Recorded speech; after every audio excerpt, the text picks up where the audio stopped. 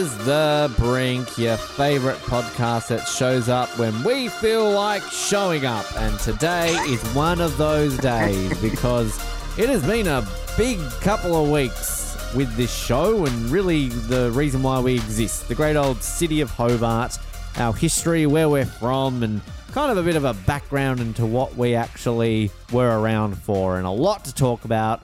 So pumped for this, so excited that we're going to bring in our guest guy today straight away, and I better play this, otherwise he might stab me.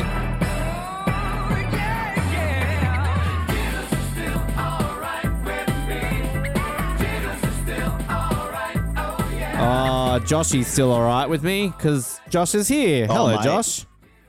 Hello, Benny boy. Am I off the hook this week? You're not going to stab me for not playing that? You got a bit angry at me last time. Okay. Well, this thing might, but no. Anyway, no.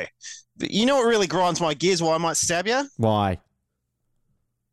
Freaking Essendon beating Richmond by 1 point. Fucking hell. Yeah, of all the teams you want to lose to by a point, they're arguably... Yeah, my dad's fucking team, mate. That's what your dad goes for. That explains a lot. But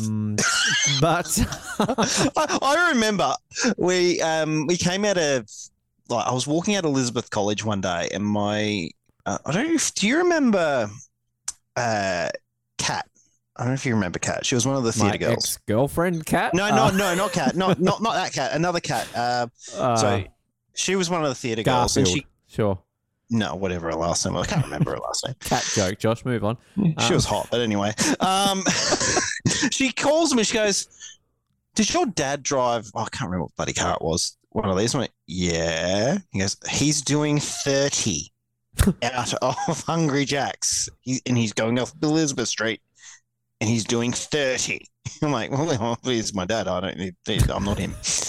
Nothing to do. I'm actually probably not related to him. No.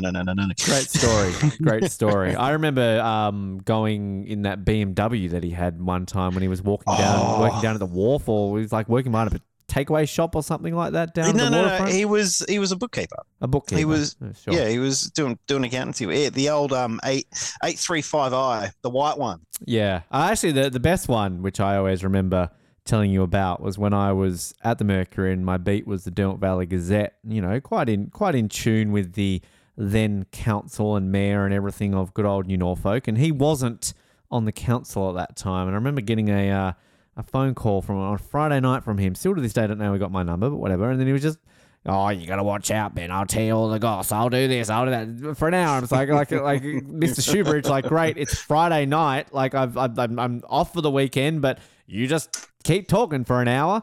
Might have been the last time I ever spoke to your dad. So yeah, no, he can talk underwater with a mouthful of marbles. That one. Is he back on the council? No, but funnily enough, him and Damien Bester have started their own newspaper. That's interesting because I didn't think they liked each other. There you go. They work well together. Like, Dad does all the advertising stuff, and Damien does all the journo stuff. I know this is like just tangent. This is not what we're here to talk about, the big Tasmanian news. But I know that Damien left the Mercury, and then I think because the Derwent Valley Gazette got sold off from News Corp and Davies Brothers, I think it was then independent the last time I saw, completely independent from the Mercury. So, yeah, I know. Damien ran Norfolk News, which was always a great source of information for me. And he was great. Loved Damien when he was at the Mercury when I was there. He'd always help me out, tell me where to go, point me in the right direction, give me some sources. So, good guy. Top bloke. His brother actually was my manager when I was working at Phone Zone. Phone Zone, Glenorchy. Oh, rip Phones and rip Sanity, by the way. We should mention Sanity officially is no longer a physical store anymore. So that's sad. But to be honest though, like the way things are, like who buys a DVD these days? Well, I mean, yes. When's the last time you bought a DVD? I buy every year. I buy the Formula One review DVD just because I collect them. But other than that, not a long time. I bought No Time to Die on Blu-ray, I guess. But again, I collect them. I collect certain ones that I will always get. Yeah, but that's like collecting vinyls, right? True. Like, you're not collecting it for everyday use. I predict, give it 10, 20 years, DVDs will be back. I mean, whoever would think it, that vinyls would be the number one physical form of media again. So, Now, I think your predictions of about 10 years. 10 years ago, we had a prediction.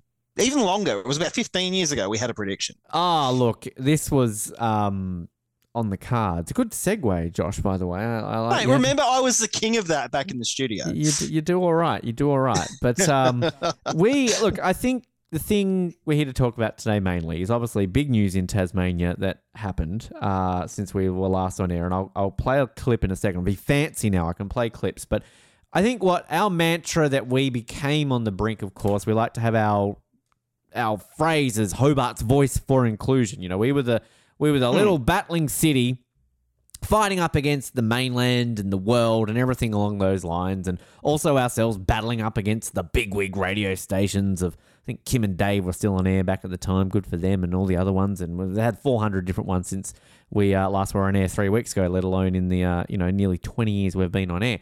But yeah, we were always fighting, and obviously we were known for the Olympic bid and everything along those lines, but we were always alongside of trying to get other events and other things and all that kind of stuff. Now, back in 2008, there was a big push at that point for an AFL team in Tasmania. Very big push, and we jumped on the bandwagon. We're in the Mercury. You've shared that about 80 times in the last 2 weeks. Good job. And, Hey, there's a reason for that.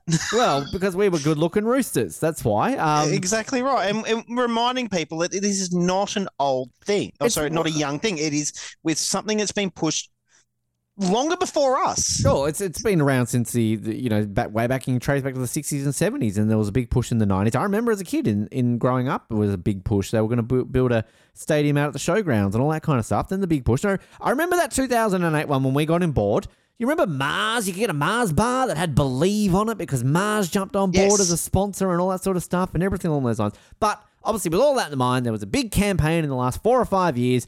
A real big serious one. There were government inquiries. There were official reports. There was everything along the lines. And then since we were last on air, I'm going to play a clip. This officially happened. Yesterday afternoon, at a meeting of the AFL Commission, where all commissioners were present, the AFL Commission resolved to award a licence based on conditions to a Tasmanian club, a decision that will finally make our national competitions truly national. And this morning, we signed binding commitments with the Tasmanian government that committed to delivering on those conditions, including partnering with the federal government for the construction of a 23,000-seat roofed stadium at Macquarie Point. So on this basis, and on behalf of our AFL Commission Chairman, Richard Goyder, the AFL Commission, and with the support and endorsement of presidents and chairs of all 18 AFL clubs, I'm proud and excited to announce the awarding of the 19th licence to play in the AFL and AFLW competitions to Tasmania. A 19th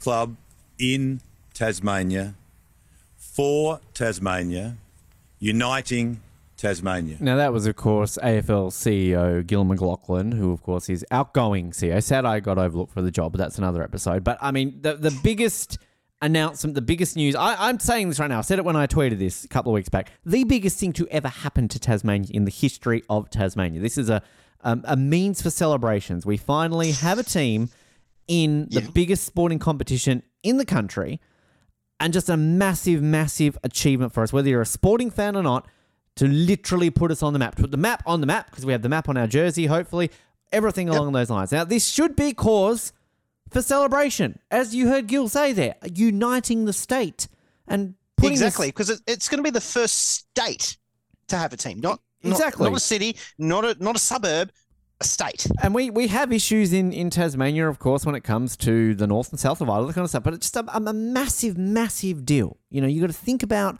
growing up in Tasmania, not just myself, not just you, not just certain people of a certain age, our fathers and everybody else along those lines who we wanted to support a team, we couldn't. You know, we had no team. That's why you go for Richmond, I go for Carlton, other people go for all these other teams because we had no representation. Massive deal, celebrate. But it wouldn't be Tasmania without there being a bunch of socks. A bunch of fucking whingers. Now, Basically, this comes down to the stadium. Now, for those of you who are maybe not aware of what it is, or maybe haven't been paying attention or listening outside of Australia or any of those sort of things, essentially, part of this deal for us to get a team, and I'll backtrack, if you're listening to us outside of Australia, hello, the AFL, Australian Football League, is our biggest sport, biggest league in the country. If you're in America, it's like the NFL. If you're in the UK, it's like the Premier League, kind of essentially that, and we're going to have a team in it by 2028. Now, as part of that condition, the AFL said, you must build a brand new stadium, to which the government said, okay, we'll do it. So we got funding from the federal government, which is the last sort of hurdle, funding from the state government, and some brief funding from the AFL to build a $750 million brand new stadium right smack bang on the waterfront. Prime location, perfect. If you're listening to us in the States, obviously most of your major cities will have major stadiums right downtown. It is a fantastic place to have a stadium. But Tasmania being Tasmania, oh no, we can't have this. We can't have this. Now, there were naysayers when this was out there, when this was put out to the public. There were a few people like, oh no, we shouldn't do that. When Anthony Albanese, the Prime Minister, showed up to announce this funding, there was like 4 people. Fuck off, we don't want a stadium. All wearing AFL Guernseys, by the way. Just want to point that out. And they announced this to a bit of naysayers, to which all of a sudden, a week ago, at the time of recording this, you get a couple of thousand people stand on Parliament Lawn, you get old bogan-faced Jackie Lambie bitching and moaning to hell and high water, and then you've got the opposition party at the moment, led by Beck White, the Labor Party, who I'll get onto in a moment, crying foul. Yeah. We've had 2 members of the current government step aside, the Liberal Party. Yeah, they've resigned to become independents. They become independents because due to lack of transparency around the stadium, and essentially it's thrown up this into jeopardy. Now, look, we have always had a voice in our city. Obviously, not really, people really give a shit about it anymore, but this is the most frustrating thing. I realise we are 2 Tasmanians sitting in New South Wales right now talking about it. We don't live in Tasmania anymore, but we still have our hearts and heads in our home state. This is so frustrating because, again, I stand by the fact this is the biggest thing to ever happen to Tasmania. I understand why some people would be like, oh, money for this. You should be spending it on other things. This is a waste of money. All that kind of stuff. I can understand the logics behind it. But this is literally being given something that will create such an imprint for our state on a national level, never before seen. Whether you like sport or not, the impact this will have on our state is so goddamn massive beyond one piece of infrastructure that, yes, will cost a lot to begin with, but will pay itself off over the years and create something that the city has never before seen. And yet people still seem to be getting it. And I'm telling you right now, this gets taken away from us because a bunch of whinging cunts, I don't know what I'll do. I will riot. I will burn down the Grant Chancellor. I have no idea. This is so beyond frustrating, Josh. And I love my state. You're preaching to the choir here. It has issues. I get we have issues in Tasmania, but this is one of our biggest issues, is that we can never, ever move forward by progressing and trying new things. So I've got my rant over and done with. Let's start the conversation. Hit me with some stuff, Josh. I said the C word and I'm glad I did. Oh, mate, you say as many times as you want because that's what they are. Cunt. So you think about any form of progression and this is coming from a conservative. I'm a political conservative. Progression is a good thing. Hobart needs it. And there was one thing, how many times have we heard about a cable car from Hobart up to the top of Mount Wellington? Wouldn't that be an amazing tourist attraction? It would. Wouldn't that bring so much money? Because that would have been owned by the council, by Hobart City Council, and that would have brought money into everything, right? So this is where it is all coming to. There's 2 main arguments. Apparently, there's a private hospital shutting down, and that's up in the states north, I believe. And there is the issue of affordable housing. Let me just stop on the affordable housing thing right now. The waterfront is not affordable real estate. You cannot build social housing on prime real estate. Doesn't work, screws the economy, and the people who end up buying it will become slumlords. Is that what you want in Tasmania? No. The jobs that will be created by having a stadium, not just the contractors, not just the tradies, but think about everything else that comes to it. You're going to have that many more people working in the city, on the waterfront, the takeaways, the food services, public transport, all of that's going to get used quite a heavily amount. Metro buses, they're going to make a mint. They're going to be able to do whatever. Might be able to improve their services for one. Exactly. All of this is going to improve the infrastructure of Tasmania. One massive thing will improve everything, including roads. There'll be more car parks. There'll be a lot more things for the youth to do. Crime rate will drop. I can guarantee you that. Now, people brought up another thing when it comes to housing and real estate. The current economic time. Okay, yes, Australia is currently battling a recession model at the moment. We're not in one, but we're battling one. Yes, interest rates are higher. However, what happened in 2008 that you're probably forgetting about? The GFC. Mm-hmm. What happened in the GFC? People lost their homes, mainly in the United States, but Australia got hit pretty hard too. But what else happened in 2008? Bitcoin went from being worth crap all to $1,000 per Bitcoin. Now it's worth about $30,000 per Bitcoin. We're going to see that resurgence again with a cryptocurrency or another alternate currency or something that we don't know about yet. That will happen. It is bound to. That's what happens in cycles. The interest rates are slowing down, sort of, when the Reserve Bank decides to jump off a bridge and actually do what they've been told to do by the federal government. The fact that Albanese came out and said, we're going to give you a crap load of money to a private entity which is owned by the Tasmanian state government, which owns places like the Dillon Entertainment Centre and Belrive Oval. Why are you whinging? The federal government's giving that money. Where else would that money be going if it wasn't going to Tasmania? Ukraine. So you people who are whinging about it, come up with an actual argument against having it. If you have an actual argument, I'm happy to sit and listen to you. But you don't. You just want to sit there and whinge and moan like you do about everything in Tasmania. Sorry, Ben. It's fine, Josh. I'm loving the passion. I'm missing the C word. I think other things too to point out, which is I'm going to get to some other things around this, but the biggest, the couple of things here. I'm no political smart person. I'm no economist. I'm no any of this sort of stuff. But like generally how budgets work, people, all right, is that the government has money that they can put out to different parts of the community, right? And projects and things like that. So it's not like the government just has, you've got $1 billion, you can only spend it on the stadium. That's it. Now, also the government isn't paying for the whole thing. They're paying what, like $300, $400 million, whatever it is. I've got the information here. I think it's 200 million. So, that's not money that, like, if they all of a sudden had that money that then this stadium didn't go through, it's not like then they just go, okay, we'll just put that and build some houses. Like, that's probably a budget for the sport and infrastructure part of the state budget, right? So, like, there's other parts that they would use that for. We saw this famously many years ago. I think it was the Abbott government at the time committed to redoing Cadbury and delivering, I don't know how many millions of dollars it was, never ended up happening. So then it was like, well, we've got this extra money that we're going to give Tasmania. It's not like they just went, okay, let's go build a hospital. Like that was then stuck in that section of the budget that then had to be distributed to something else, tourism related or whatever the hell that portfolio comes under, right? So that's that section of it. Yeah, and that's because there's legislation stopping the federal government and the state government from giving funds to private entities without proving that they are beneficial to the community. That there is reasons for that. It's a great point you make about affordable housing on the waterfront. And maybe the argument is, well, okay, well, you build affordable housing somewhere else. Now, again, not to take away from people's livelihood of, yes, we all need a house, we all need affordable housing. But in the current market, you don't just build some houses and go put some people in it and go, cool, that's affordable. I'm sorry, again, no economists, no financial experts, so correct me if I'm wrong or other people are wrong. I can guarantee you a shiny brand new stadium is going to bring in more profit for the state than a couple of bogans living out of Gagebrook who won't pay their rent on fucking time.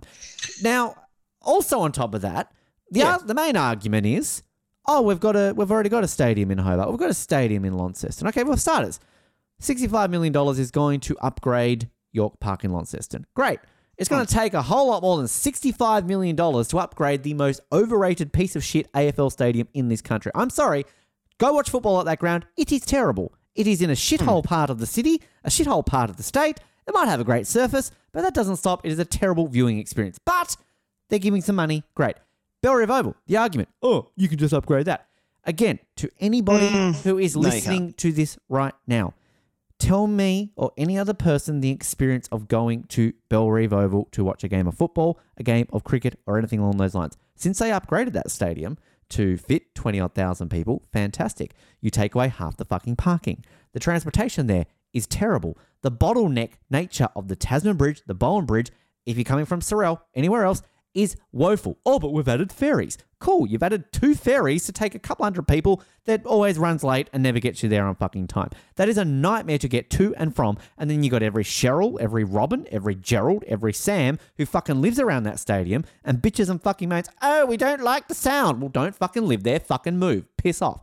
And secondly, exactly, where else are you going to build on that damn stadium? It is so tightly confined within that area at Bellerive that all of a sudden you're going to get the environment, like they didn't want them to build the stand there in the first place. Oh, you're encroaching on our park. Oh, it's environmental. Well, fucking good luck with them trying to build an extra bit. Then you want to get rid of the hill. I think get rid of the hill. It's outdated. Oh, no, that's traditional. Don't get rid of the hill. Then you're just stuck at fucking square one. You remember the lights when they upgraded those? Exactly. That took 10 years to get fucking lights put in the goddamn stadium. The point is, you can't win either way. This stadium is in such a perfect location.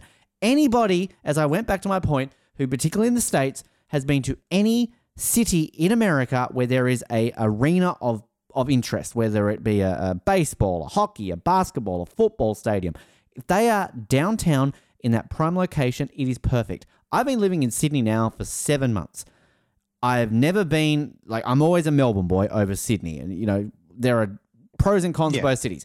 My biggest issue as a sports fan in this city is that I always have to work out where the fuck the game is, right? If it's at Allianz or the SCG, Moore Park, fantastic. If it's out at fucking Parramatta, I go to Combank, great. Homebush, they're all in different fucking directions. God help me if I've got to go down to fucking Campbelltown. Never doing that again. Whereas at least Melbourne, you have the precinct of the... You got Docklands, Marvel, You've whatever. got 2 areas, right? Docklands, which is right on the waterfront in a great little area where there's shops, there's restaurants. It's right on the train station, so it's right there. And then you've got the marvel that is the MCG, which is a 10-minute walk from Federation Square. And right next door to that, what have you got? Amy Park. What's next door to that? The tennis centre. Everything is perfect. Even Formula One time, Grand Prix, 10 minutes on the tram, you're there. It's so easily to navigate. And this is the beauty of where this stadium will be. Now, look, okay, we're preaching to the choir here. We're passionate about this. We want this to happen, all that sort of stuff. But it is just such a Tasmanian thing that all of a sudden then we get ripped into by the mainland media to look down on us. And look, I'm a fan of Eddie Maguire, no matter what you say. But if him to sit out and basically, even people who hate Eddie Maguire to watch Eddie Maguire and go, yeah, Eddie's right. Suck it up and take it on. It's just... And I will say this too, my second rant of the evening, I have always been a Labor voter. I have been a former member of the Labor Party. I worked for the Labor Party. I have been a lifelong Labor supporter, and this is a show that I guess we technically never were meant to, admit our political allegiances, but I'm sure we did over the years. This is the one time that if I was in Tasmania right now and I was a Tasmanian resident and they called an election tomorrow, I would not vote for Labor. I like Beck White. She has been a good friend to this show, and I think she is a potential premier of the state. But for her to come out and say that if there was to be an early election and she would ride on the ticket of I win, no stadium, and fair enough, she's got to do it. She's the opposition. I understand her points behind it, but I think why does she have to oppose it though? Why? I guarantee you she's one of these people, and anybody in the Labor Party who's opposed to it, if this goes ahead and in 5 years' time, they're going to be sitting in that stadium watching a game. And I think they should be barred from the stadium. And Jeremy Rockcliffe, been on this show I think it's only on once. I cannot commend him anymore, and Peter Gutman before him, for what they have done for this AFL team and for this state. And that is the first time in my life that I've publicly on record said I would vote for Liberal over Labor. Do you know who really pissed me off the other day? Tell me, Josh. That was Bartlett. Bartlett. What did Bartlett do? Was that his comment on our thing? Or yes. When he goes, I was getting to that, but all right. Yeah, I was like, well, don't you understand political satire? I'm like, yes, but satire is based on truth, David. I'll get to the Olympic stuff in a minute because it was a bit of fun. But it's just frustrating because this unity that you heard Gil talk about, which is true, I will admit, there has been a level of unity from the North and South that has been rarely seen. Honestly, not seen Launceston complain too much about the fact that they're only going to get 4 games, and good for them. Yeah, I think because secretly everyone hates Hawthorn. Well, who doesn't fucking hate Hawthorn? And Whatever. seriously, the captain of Hawthorn saying, I'm not moving to Tasmania. Well, don't. We don't want you. We want our money back that we bloody gave you and all that sort of stuff over the years. But it's just, it's a shame. But like, as you heard Gil say in that binding agreement, and Jeremy Rockcliffe has basically come out and said binding agreement. Like, I mean, and as people have said, Eddie Maguire said this, Carolyn Wilson said, all these people have said it. Like, if this got retracted, if this failed, and they pulled out, this would be the death of anything in Tasmania. This would be like, you couldn't do it. I mean, the fact that we got Mona built and served out there, and that's been running now for 11, 12 years, is the biggest, most bewildering thing I've ever seen in my life happen in Tasmania, because that has changed our state. I don't know. I mean, you've been living in New South Wales a lot longer than I have been, but the amount of people now that when you say you're from Tasmania, will say, oh my God, I love it there. I want to go there. I visited there. Yep. I love it. All the time. 10, 15 years ago, they would laugh at you. They would scoff at you. Ugh, Tasmania, why would I go there? Shit. Mind you, I still get the, two-head joke. Like, but that's rare. It's so rare compared to what you used to be able to get it. But it's just, it's frustrating. Yeah. I want to, like, we shared a bit. So obviously Hobart Olympic, I had to share a post on our page because it's very dormant. We don't really do anything with it anymore. But speaking of Beck White, so we had a rally on the Salamanca lawns. I think like 4 people show up. It was great. This was just before I got back from my mission too, so that's why I'm not in. Yeah, it wasn't too long. Yeah, it was mid 2011. Yeah, and 2 politicians showed up on that day to show their support for it: Elise Archer and Beck White. Mm-hmm. Now we shared the photo of Beck White standing in front of the thumbs up, and so I shared the post basically saying, for starters, hey, we wanted a waterfront stadium fucking like 13 years ago. Steal our idea. And second of all, Beck White supports it. Now, okay, like let's just double back. It's a bit tongue in cheek. A bit tongue in cheek on our side. We've always admitted with the Hobart Olympic bid that it was satire. It was a bit of a joke that went too far. Did we get caught up in that level of it going too far? 100% we did. Yeah. But on the flip side of that, as I got into a lovely little debate with somebody on Twitter, the grand overall theme of what we were trying to achieve was putting Hobart and Tasmania on the map, getting attention that would lead to bigger and better things coming to you. Hence why we switched focus to a realistic prospect, which I still 100% believe we could do, a youth Olympics. Now, we also got some traction, was it a year or 2 ago, about having the Commonwealth Games. That was... there was a little bit of traction there, but we've also got these other things. You've got the Invictus Games that could end up happening. Yeah, I mean, there's other things. There's options. There's options. But get this brand new stadium, it would put you out there a little bit more. I think what came from this whole post that I put on Facebook, which a lot of people went a bit viral on Facebook. A lot of people shared it. And going back to your point about Mr. Bartlett, very good friend of the show, David Bartlett, former premier of the show. Now, can I just point out, I love the fact that people comment, it's made it when John X has shared it. You said it. Rhiannon, my friend Rhiannon. Oh, John X shared it. That's fucking made it. Fucking John X. Now, no disrespect to the great John X, good friend of the show as well, but I was a little bit more excited that David Foster, the man who the stadium was named after, and Tom Wolfe, aria and golden guitar winning country singer, shared it. But so John X... Didn't Booney, he shared it too, didn't he? Booney, he's too drunk to realise what he did. But so David Bartlett commented on John X sharing it, to which David Bartlett said, you do know that the Hobart 2020 Olympic bid was satire, don't you? That premiers, ex-premiers, politicians all, of course, played along with the fabulous Ben, thank you, and crew on Edge Radio for a laugh. Now, again, we weren't that dumb, David. We understood that. But like the thing that amazed me, and this is going back to my comments on the Labor Party, is they're getting a little bit snippy about this, because then I had Dean Winter, good friend of the show, now an MP, former mayor of Kingborough. He got a little bit snappy at me on Twitter. And then because I had people back and forthing, and I'm like, the original purpose of this tweet, right, is kind of backing up my point, which you guys are getting a little bit serious about. And again, I get it. Teams support it, all this other stuff. But it's just, this is where it's frustrating, because I know that Beck White supports the team. I know David Bartlett supports the team. Someone like David O'Byrne, who is a mad footy fan, I know they support the team. And I get you've got to stick with your accrue and support the numbers and that. I really hope when they put this to a vote, and by the time people are listening to this, Parliament's gone back to session. This has all probably been and gone.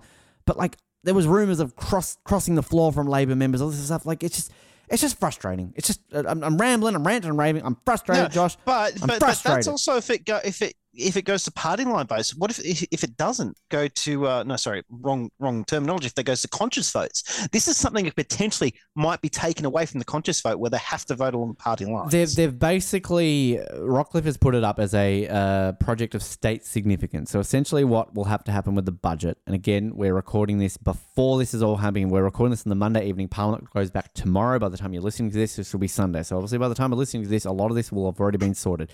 So they have to put it to the floor of the lower house to pass it, because obviously it's a budget, state significance. Now, it will pass the lower house because the two members who have become independent have basically said they're going to support it now. And even if they didn't, Liberals, got 11. So I think they've just got a slim majority sort of there. I'm actually surprised that Tasmania has a Liberal majority at the moment. Well, we did. Yeah. Well, it's on a nice edge. The issue is going to be the upper house, because you've got obviously 15 members in the upper house. 4 are Labor, 4 are Liberal, 7 are independents. Now, they need, I believe, to get 8 out of 15, obviously, to pass it. So, can I just ask a question? You may, Josh. You definitely. Out of those independent, so you said there's how many Liberal, how many Labor? 4 and 4. In the upper right? house, there are 4 and 4 and 7 independents. Okay. Are they actual independents or are they other parties? I believe they are actual independents in the upper house. Wow. Where are the Greens? Smoking weed. I have no idea. Like, exactly. This is the thing, though. This is something that I would expect a massive issue to come from the Greens, because they are against sporting grounds in general. They're green. I don't know why. They've fucking got grass on Here's them. another thing. So during the last local government election down here, like, as you're aware, I was a candidate in that. There was a Labor candidate who ended up being successful because, of course, party politics in local government shouldn't be allowed. But anyway, I have on good authority that she said during a polling place visit that if it was up to her, they would close all of the sporting fields to create either housing or green areas, such as environmental areas.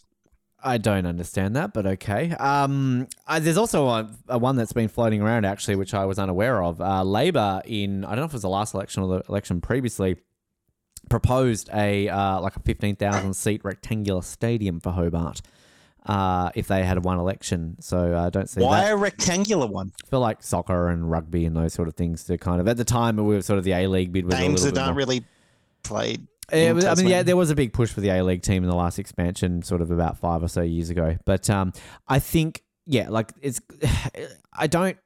a binding agreement, and I think there's going to be a lot of, back and forth of this. It's got that potential to really kind of just fuck up and just whatever. But negatives aside, Josh, a couple of things. We're gonna come back soon in this episode. Obviously, a few other things to get to. We're gonna sing about this. I think this will be the first time we're gonna have the same topic for all 3 songs. But maybe we can turn around. And if you want to see some great comments, go to the Hobart 2020 Olympics Facebook page, which still exists. See the comments on there. It's a lot of fun.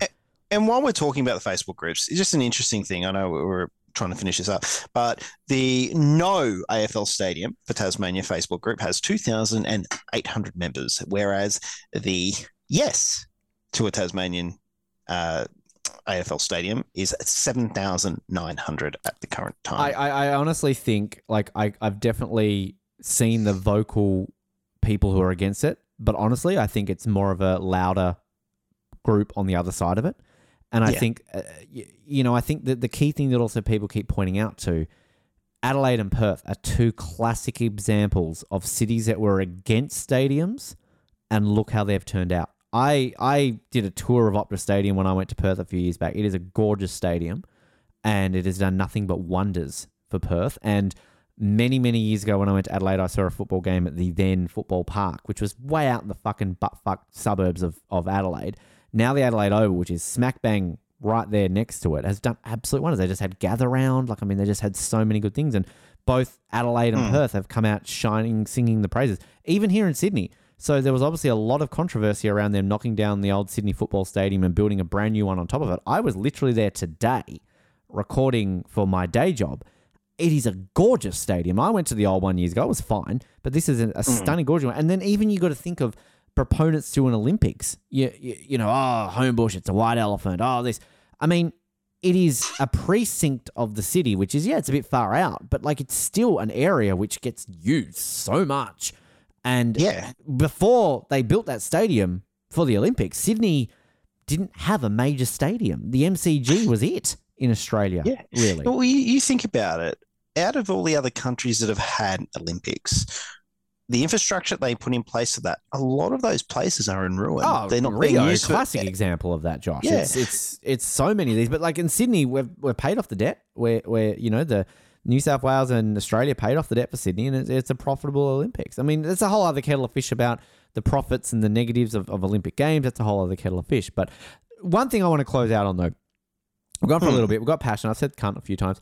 I wish we were here to just simply talk about the name and the song and all that sort of stuff. Now, it will be the Devils. Obviously, there was a bit of an issue around Warner Brothers. You reckon? I reckon there are a lot of other options that might come in. The issue with the Devils, though, Josh, is that they trademarked this years ago when we had this Unity ticket when we started this bid in about 2018, 2019. Part of that Unity was that we will trademark the Devils, we will be the Devils. Now, the AFL actually legitimately trademarked it, and a large portion of sporting fans in Australia, Tasmania, we would be synonymous with the term Devils as a basketball team. Grew up, Hobart, Tassie Devils in the NBL. Yeah. When we got the Jack Jumpers, a reason why we didn't sort of fight for the Devils name, because that would have been the traditional thing to do, is because we kind of all accepted, the AFL team will have that.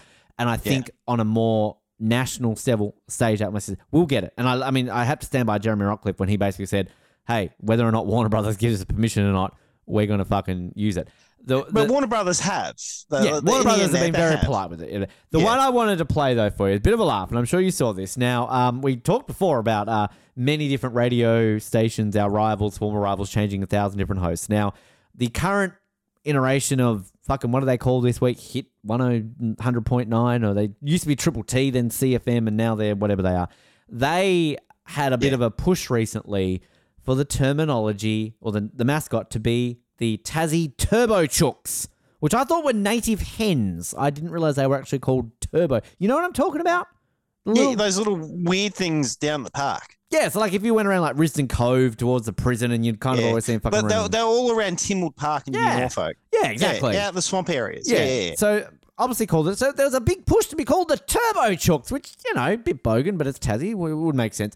There was a Tassie comedian by the name of Dan Taylor, who is really pushing this hard to be a thing. Now, he penned a song that would be our song as we ran out onto the field. Macquarie Point Stadium, 23,000 people, day one. It's not going to be like, we're from Tassie land, a fighting fury, we're from Tassie. Not that. This is, you want to hear it? This is his song now, and I'm not giving any fucking credit to the radio station. Fuck them. This is Dan Taylor, and this is his song. And Josh, I think you're going to have a bit of a laugh of it. This is great.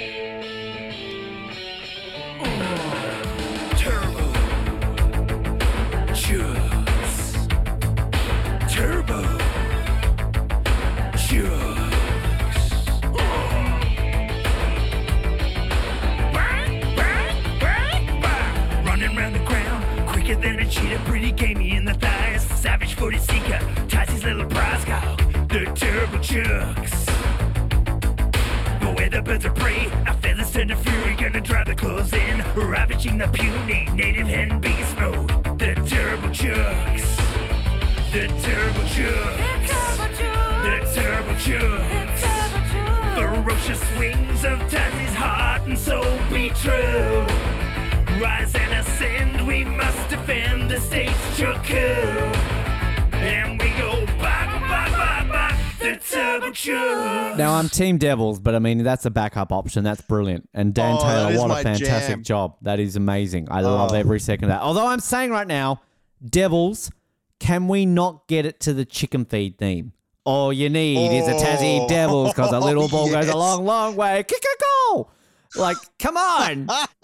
That is the chant. That is the chant on the 50-meter bloody penalty. That is, This is the exciting thing, though, that we're going to look forward to, is that you get a Guernsey, you become an inaugural member. Like, if I'm living overseas at that time, which I hopefully 2028, I will fly back for that first game. I don't care. I will miss it. I will not miss it. No, I'm the same as you, mate. We're like, definitely join like the day one when the memberships come up. Did it with the Jack Jumpers. As soon as they announced it, I'm an inaugural, proud as punch. I missed out in the Hurricanes by like a year, but like, I'm still a member there. But like, and I think the thing is too, is that you're a proud Richmond man. I'm a proud Carlton man. That will never leave us. We will have two teams. It's just like I do in the NHL and the NBA. I have two teams. It's a thing. Well, see, my son was actually asking me this. Like, if Tasmania gets a team, who are you going to go for? I'm like, look, Daddy, Richmond all the way. I grew up with them. 100%. However, Tasmania is home. That is like, regardless of where I'm living now, Tasmania is home. Every time I talk to my mum and dad, how's things down home?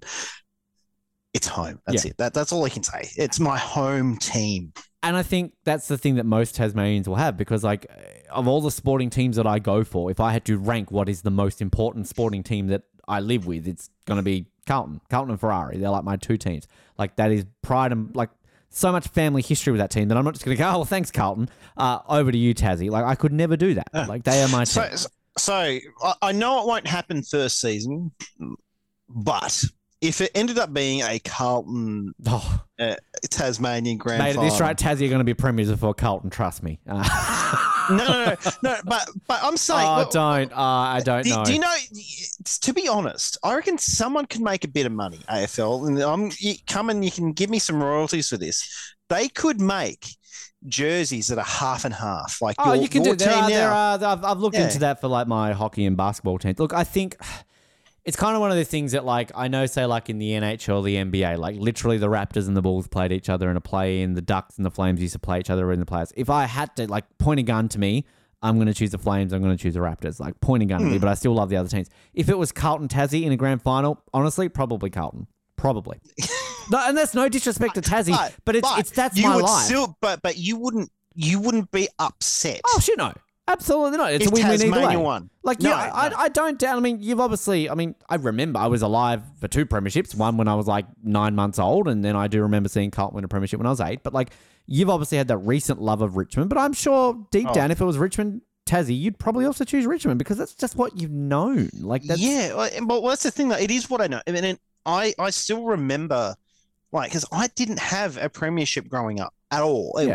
I was an adult. This is like 4 or 5 years ago when Richmond won their first grand final since the 80s. And I was like, this is just an amazing feeling. Like I wasn't there. I was watching it on my computer screen because that's the only way I could have watched it that day. But I was sitting there with my then infant son going, I just can't believe this happened. 35 years, I think you had. If we don't win one by 2030, it'll be the same amount. Can you believe that? That's that long between 1995? That's just wrong. Okay, no. Here's something for you, right? So we now are in a group of like adults. There are adults who weren't alive for 9/11. Oh, I was having a conversation with one of the girls at my work. We were talking about. She was born in the year 2002, and I'm straight like, fuck. So you weren't alive for 9/11? Yeah, I had that exact same conversation on Friday night. That's like, yeah. So do you understand what happened? Like a plane crashed into a building. I'm like, it's a lot more than that, mate. Yeah, we're old. This has been a great debate. You're going to come back very shortly. We're going to sing. Until debate. Then, how is it a debate? You know what I mean. Whatever. We're going to come back and do some more very shortly with our next bit, and Josh will be back soon. It is that time of the show to do this.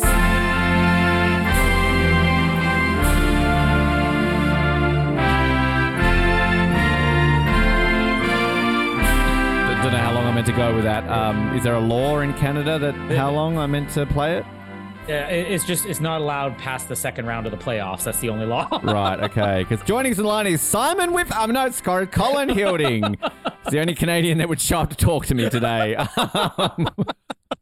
We're not meant to be interviewing an Olympian right now. Instead, decided to do a Brink segment. Hello, Colin. Welcome back to the show. How are the Toronto Maple Leafs tears? They're dried up by now. It's probably turned to smiles and enthusiasm because they're being beaten by the team that's probably going to win the Stanley Cup if things continue. I mean, Florida knocks out the Leafs. The Leafs won a single game, and now Florida has basically gone swept another team and might even go in the Stanley Cup final. Well, they are in the Stanley Cup finals, might even sweep another team in the Stanley Cup finals. It is the best possible scenario. It is what I hope for every single year when the Leafs lose, that the team that beats the Leafs wins the whole thing, so that I don't have to feel bad that they lost in the first round or second round in this case. You are the only person I know who does that, because I'm the opposite. We've talked about this before, but I'm literally like, if whoever beats my team, fuck you. Like in AFL last year, Collingwood famously knocked out Carlton from the finals by 1 point and eliminated us. They got eliminated a week before the grand final by 1 point. I was very happy that day. I was like, suck it, Collingwood, that's revenge. But I mean, in all seriousness, you made it to the second round. Like, yeah. To the Leafs fans, like, obviously you're disappointed, but I mean, you at least got out of the first round for the first time in nearly 20 years, so that's got to be something to celebrate. It's progress. You wouldn't know based on how they've cleaned the entire Leafs front office staff following the best performance they've had in 20 years. Still, it's like, oh, everybody's got to go. I mean, it's unfortunate, but still, it's something that you can brag on. And it's funny because what I'm saying, you know, about the Florida Panthers right now, what I kind of hope for every single year, I saw multiple people commenting within the last 24 hours saying it's like, wow, Leafs don't really have to feel bad anymore. Like, look what Florida's doing. Although most people probably are more like you. I mean, my nephew is the only person I know who's as diehard of a Leafs fan as I am. And I definitely made him that way. I manipulated him, and his joy at antagonizing his own family, my brother-in-law and my sister and, you know, my other nieces and nephews, that kind of led him to follow me and cheering for the Leafs. But he must have lost a bet or something, because he basically said, well, I lost a bet and I'm not happy about it. And he pasted a status of him wearing a Florida Panthers shirt with the most miserable expression on his face. I just wanted to reply and be like, this is where you're supposed to be happy. Be upset after the second round. Don't be upset when they make the Stanley Cup finals. And this is where, how old is he? He shouldn't be gambling. So 19. Oh, okay. Well, he's legal age now. You do what you should like. be gambling now on everything. Gamble all the time, mate. You're good. But have you bought a Florida Panthers shirt? Because I know you like to go out and buy shirts all the time. No.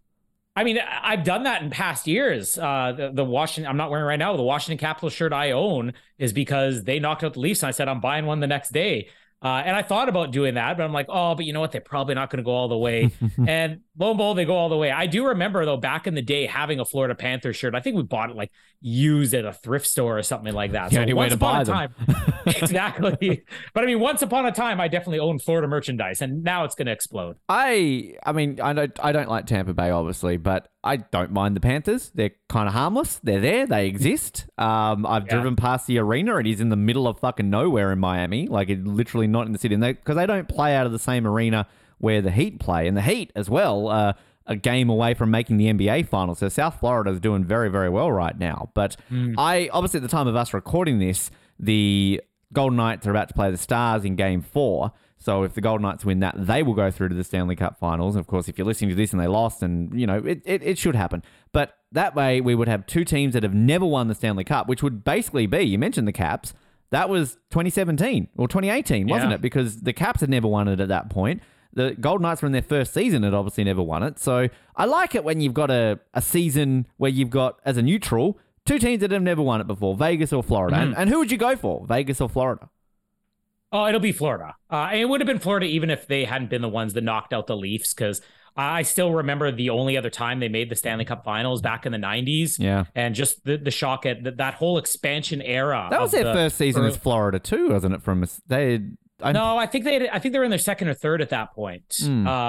Yeah, but that expansion era from what was it, like the San Jose Sharks, I think, were the first one, and then you had the Panthers, the Senators, Tampa Bay Lightning. Those teams, you expect an expansion team to suck. And Florida being the first expansion team to actually make the Stanley Cup Finals, that was a big deal, and that was exciting. And it wouldn't really happen again until, Vegas a couple of years ago. Yeah. Seattle, Vegas, those teams are succeeding now, so expansion is very different now. Third season, you were correct. They made it. I mean, Seattle, they're only in their second season, and they made it to, the conference semis, so they did well there. I was hoping for a Seattle-Vegas conference finals, but... it's always exciting kind of when you see that, because Seattle in their first season didn't really do too well, but then all of a sudden they're like, boom, all right, we're in the playoffs. I'm a Florida to Chuck, we got rid of him. I love this whole big thing like a year ago when Calgary was like, oh no, we lost Johnny Gaudreau, we lost to Chuck, and we're going to lose it. So, who did we trade with, Florida? Herbino or whatever his name is? And he did nothing for us all season. And then to Chuck's gone and done all this amazing stuff for Florida. And I've already seen like all these Sportsnet and TSN articles basically saying like greatest trades ever in NHL history and why Florida have benefited from the Calgary Flames. I'm like, you're welcome. You know what I'm actually surprised about though is that people in Winnipeg haven't adopted Florida more throughout these playoffs because of his connection. Because I mean, Matthew Tkachuk is, I don't know if he was born in Winnipeg, but I mean, his dad is one of the most famous Winnipeg Jets of all time. And he was kind of raised as the son of a Winnipeg Jet. So you think that Jets fans who want to attach themselves to whatever success they can get would be like, oh, Matthew Tkachuk, he's basically one of ours. I mean, I'm just looking up here to see how long he actually did live in Winnipeg. Apparently he was born in Arizona? What's going on there? Yeah. Well, his dad was playing there at the time. I mean, his mom's native to Winnipeg. Yeah, he was raised here. His dad played here for many seasons. So come on, this is basically a Winnipegger playing on Florida. So yeah. We were just talking about that off air about like teams that are 90% Canadian. Yeah, exactly. Which again, happy 30th anniversary of Canada winning a Stanley Cup. Yeah, we got Gary Bettman to thank for that. What, like, I mean, we talk a lot about the mood around Toronto and jokes aside, like how long it's been and obviously the pain that causes that franchise. But every year that Canada doesn't win a Stanley Cup, like, I mean, I was there only for a year and obviously it was talked about, but I mean, this is like, what do you like? Do all 7 teams just have to come together and just be like, guys, like, just like, I know that we all hate each other. I know that we're all rivals, but like, we've got to do this. Like, this is embarrassing that we have not done this. Like, it would be like if when the Blue Jays won the World Series, that they, divided it between them and Montreal when they used to have a baseball team and America hadn't won baseball in 30 years. There'd be national inquiries, everything along those lines. Like, what has to be done for Canada to break a drought? Because even I'm sitting here going like, God, even if Edmonton won, I think I'd almost be happy just to break the freaking duck. And I mean, everybody's gotten to the end and just hasn't won it, or everybody except for Toronto and Winnipeg. Those are the only ones that haven't. You're right. Absolutely right. Yeah. Yeah. So, I mean, Ottawa's been there multiple times. Vancouver's been there a couple times. Montreal, obviously, they got very close, but they're the last ones. Calgary, yeah. Edmonton. But it's finally taken the turn where it's no longer just we're going to knock the Leafs because it's been this long without a Stanley Cup. Now it's finally come around to, hey, what about the rest of Canada? Like, this is starting to look bad. This is our sport. I actually work with a guy who, if you knew him, you'd realize this isn't a stretch for him to believe this, but he 100% firmly believes that Gary Bettman himself, either through some pact with the devil or like through the Illuminati, has held back Canadians. Are like, it is impossible for a Canadian team to win as long as Gary Bettman is running the NHL. There are people who honestly believe that. And then there's others who just like, okay, this is bad. Like, can somebody just do something already? Well, you got to look like there was that period in the 2000s going to when you say like, obviously all the teams made it. I think we had about 3 or 4 in a row where a Canadian team, so Calgary lost in 2004, Edmonton in 2006, 2007, Ottawa. Yep. Vancouver lost in 2011. Then you'd have to fast forward, and it was, but then in the last since Vancouver lost, you've only had Montreal make it, which a lot of people question that because obviously it was the bubble year. Yeah. So I mean, taking that aside, you got to go all the way back to Vancouver, who choked miserably to lose that. They should have won that. But yeah, like, it's been ridiculous in terms of just that level of just even making that. But I guess a couple of conference finals. I mean, Edmonton made the conference finals last year. I think Montreal, the Rangers made the Stanley Cup finals about 10 years ago against LA. Jets did it about 5 years ago. So it's not like they haven't done it. I think, didn't Ottawa, I'm pretty sure, like 2015, 2016, it was 2017 Ottawa made it. They did, yeah. That's the year I got my Ottawa Senator shirt. It's hard to believe that Ottawa was that close, because that was a year that Anaheim also choked, and we nearly had a rematch of the 2007 Stanley Cup Finals, because both Ottawa and Anaheim went out in the conference finals. Memories. But yeah, God. But at the same time, like, here we are talking about new franchises winning Stanley Cups and, like, Florida and Bay. I don't dislike Dallas. I mean, Dallas, 99 they won it. So sure, I see Jamie Benn win a Stanley Cup. Connections to where I lived in Canada, so that would be cool.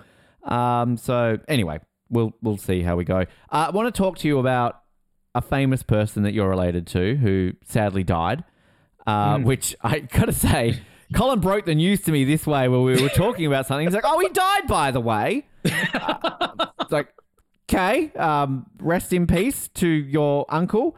Tell us who your famous uncle is and tell us about him dying. It's not Tina Turner, by the way. It's not Tina Turner. No, Tina Turner is not my famous uncle. No.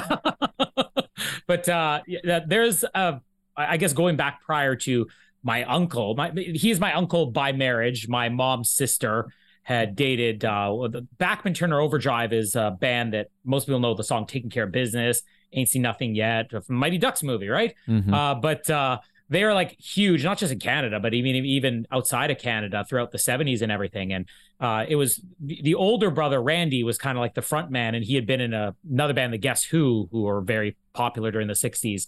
And when he left the Guess Who, he formed, originally it was a band called Brave Belt. And my uncle kind of joined Brave Belt when he had finished high school. I mean, he was with my aunt at that point, and he finished high school. And Brave Belt didn't really go anywhere. And somebody said you should be capitalizing on the Bachman name, so call it Bachman Turner Overdrive, partly because 3 of the 4 members of the band were Bachman brothers. So they became Bachman Turner Overdrive, and they exploded. I mean, this was all before my time and everything. My mom was still like a kid or a teenager during this. But basically, even throughout the 80s as I was growing up, as far back as I can remember, I just knew, my uncle is played on the radio sometimes, my uncle has this song, people know who my uncle is. I mean, they lived in Winnipeg, until I was, I don't know, maybe 5 or 6 years old, moved out to BC. But even though he was an uncle by marriage and everything, and, I haven't had as much communication with him outside of being Facebook friends with him, over the last, I guess, majority of my adult life. I always had fond memories of him, growing up. He was kind of like the fun uncle, and wasn't he ever? He was the fun uncle, yes. But it was funny because, I don't really talk about it much. I communicate with my cousins every once in a while. I've seen my aunt. My aunt was out here, a couple times in the last couple of years. They're no longer married. But when I found out he was just basically on his deathbed, I'm very sad about it. I started remembering all these like great memories of him growing up, which is funny. Some of my great memories I can actually see now as an adult, like connecting the dots. The first one, which I'll tell here, was basically they obviously had money. He was out of the BTO band at this point. When they're still living in Winnipeg, they had had Thanksgiving dinner at their house or whatever. And I have no memory of this. I have vague recollection of their house, but not Thanksgiving dinner. But this is when video cameras were brand new. And I guess he had went out and he got a video camera and he was really excited by it. And he set it up and he recorded while everybody was eating dinner.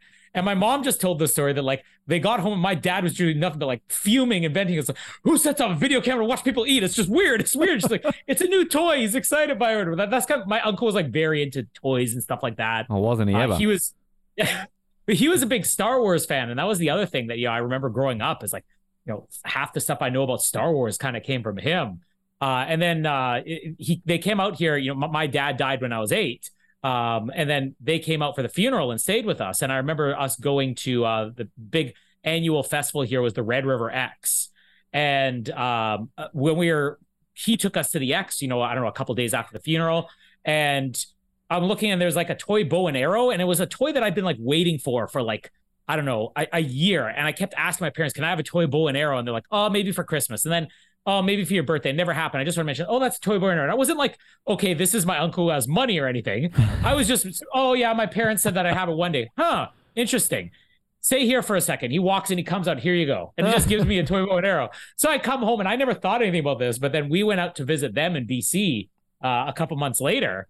And I started remembering, and I'm telling my wife all these stories when we were out in BC and all these things where it's like, oh, I want to go see this movie. And my mom like, no, you're not going to see that. And then another thing where he took us shopping and, it was like, oh, there's 2 things I don't know what to buy. And one of them was actually a guitar book. Like I was learning guitar at this point. And him, of course, a guitar player and musician.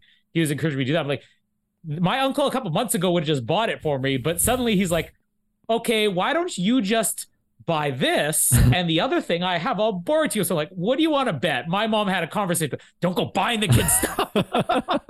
And now I look back on the entire second trip we had out to BC and all these things where he was very, very nice uncle, very fun uncle.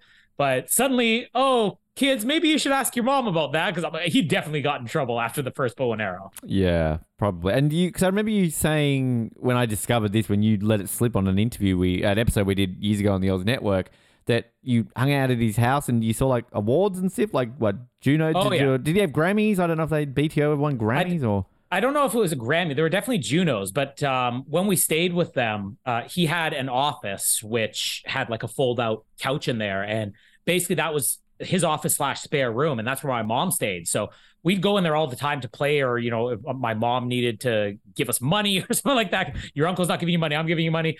And yeah, the entire wall was just lined with like gold records, platinum albums, awards. And I think I was just at the age where I'm getting the idea, oh, I guess this is kind of a big deal. And I look back now, I'm like, what would I do now if I was standing in front of a gold record or a platinum album or a Juno Award? And at the time, I'm just like, that's a trophy. Where did you win that trophy? Were you in judo, karate? What was that? I just didn't understand it. 30 million albums they have apparently sold, BTO. Yeah. So how many have you sold, Colin? Are we working on our first? We talked about putting a band together, didn't we? You know, the one interesting thing, and again, something that we had no knowledge of at the time, was they went on the road during the 80s when he rejoined the band during the 80s. And they went on tour first with, I think, Van Halen, and then after that with Bon Jovi.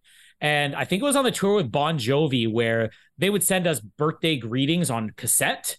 Like we'd get a cassette in the mail and be like, hey, happy birthday, Colin, happy birthday. And my brother and sister, and my sister got one. And it was when they were on tour. And it's basically like my aunt and my cousins backstage and my uncle. And then all of a sudden there's audio of like them playing on stage and stuff. And then when they come back, you're hearing like Living on a Prayer in the background. Because I remember my sister getting into Bon Jovi and knowing the song, it was in the background. So That's yeah, cool. we got some cool things, but it's not like we ever were like, oh, this is our famous uncle. Outside of like anytime there was a wedding, anytime there was a family wedding, they'd play BTO. And have you seen that Kevin Bacon meme with Footloose? Go on. So there's this meme of Kevin Bacon where he's on a talk show and he's talking about, you know, people playing Footloose. He goes, anytime I'm at like a wedding, you know, that song plays and I just see everyone in the room sort of looking at him like, and then he's like, don't play that song. The bride's going to be mad at me. And then there's a bride just glaring at him. That was basically any family wedding would be like, the song would play and my uncle would be like, all right. Well, that was, I think I'd never seen the Kevin Bacon one, but I remember there was like one that went around of like John Bon Jovi at a wedding. And basically they started playing like, I don't think it was Living on a Prayer. It was like Always or, you know, some romantic Bon Jovi song. And he was just awkwardly like going, oh, I guess I could get up and sing it. Yay. Sure.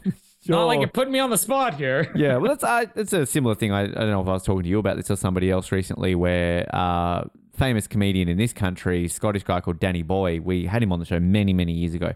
And I remember him telling the story about how like he kind of hates going to dinners with people because everybody's like, you're a comedian, you're going to be funny. And he's like, dude, I just want to eat my dinner. Like, I don't want to have to be on all the time. Like, can't I just have a conversation with you? Like, don't expect me to be funny all the time. Like, you know, if you're an accountant, I don't always go to dinner and ask you to count stuff for me at dinner tables, do I? That's my job. Like, take a moment. This is similar to that. There's another one I saw last night with Mike Myers talking about being at a charity event. He was on a talk show and he's like, oh, I was at a charity event recently. And it was like all the most famous people in the world are there. And I got seated next to Al Pacino at a table. And it's like, and everybody at the table is just talking and everything. And all of a sudden there's a lull in conversation. Everything goes awkwardly quiet. And Al Pacino just out of the blue goes, let's take a look what's in my pockets. Just start pulling stuff out. Like this is his party trick.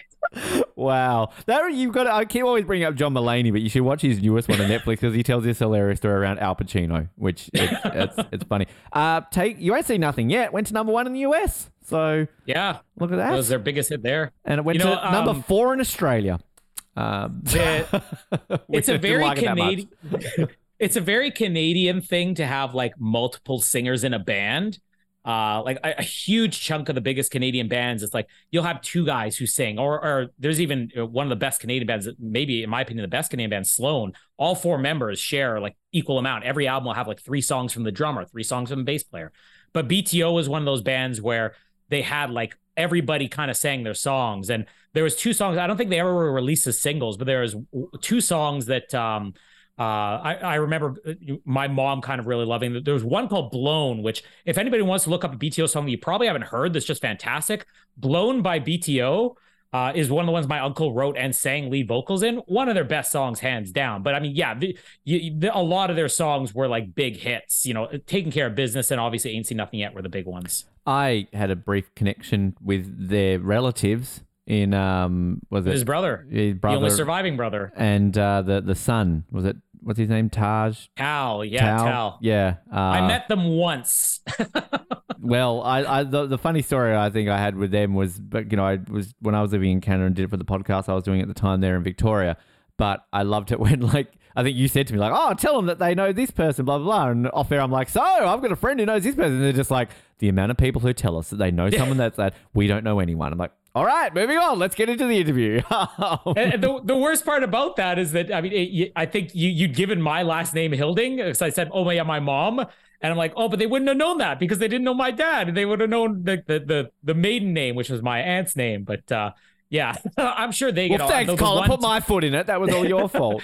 The one time where I met them was when we were in BC, and I think it was just stopping by their house. We were like in White Rock or something like that, which I remember White Rock being one of the best places in BC.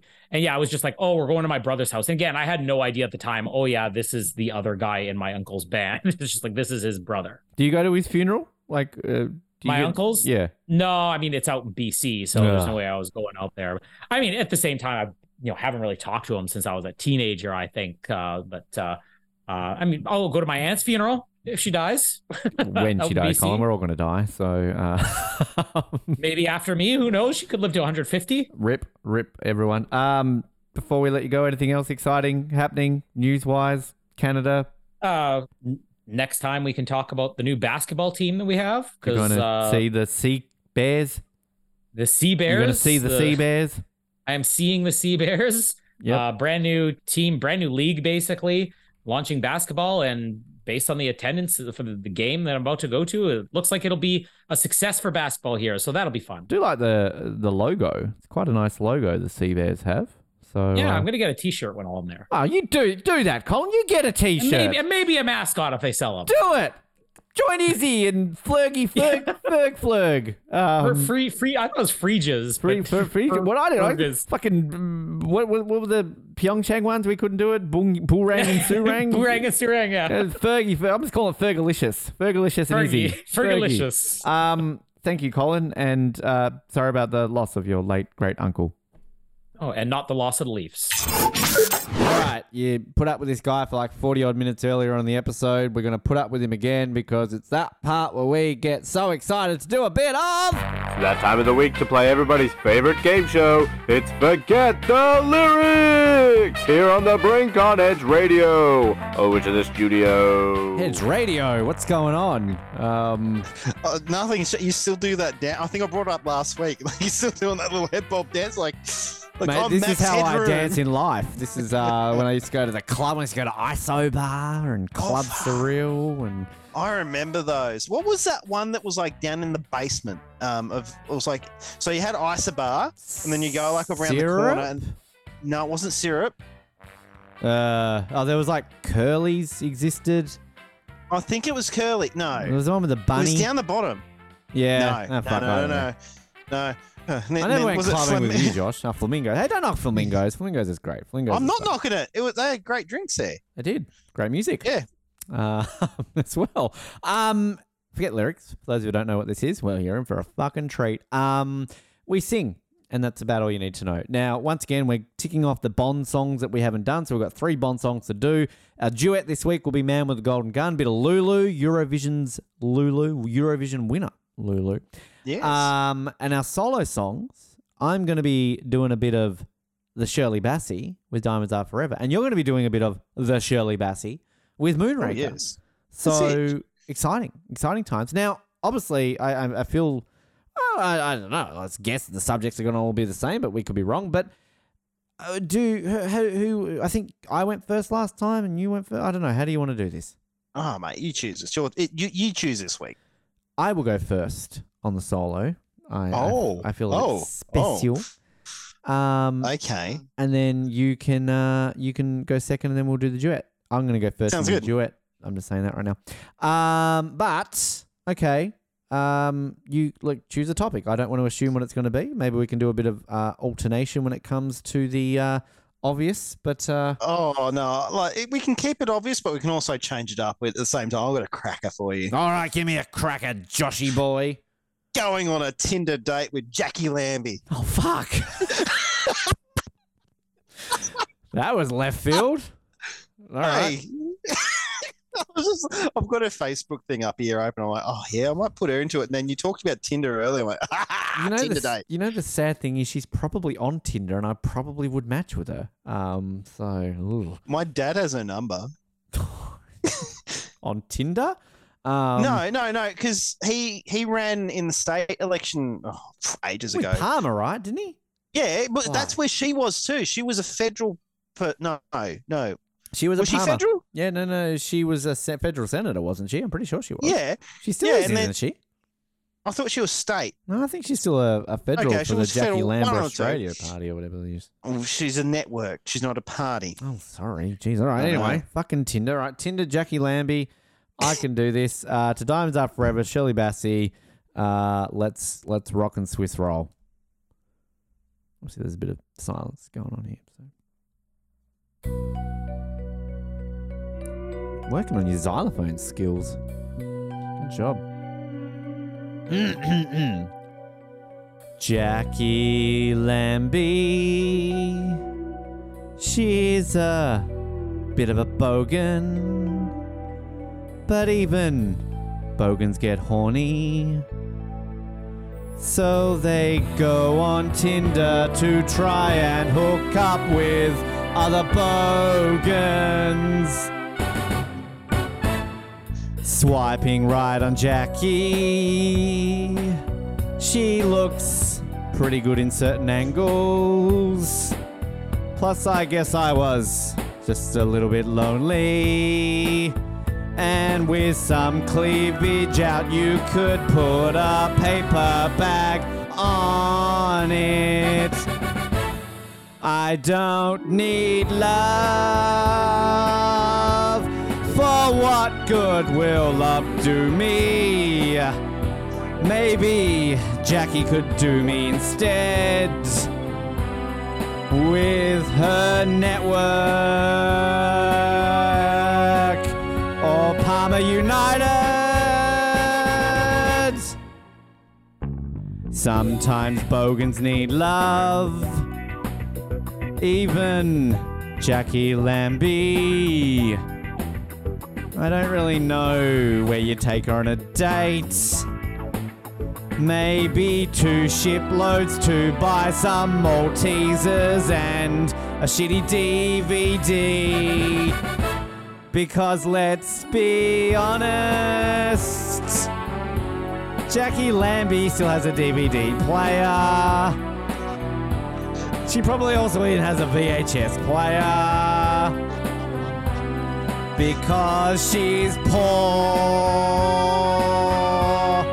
Actually, she probably would be quite wealthy. She's a politician. They get lots of money. Anyway, Jackie Lambie on Tinder, on Tinder, on Tinder. Jackie Lambie on Tinder, on Tinder, on Tinder, on Tinder, on Tinder.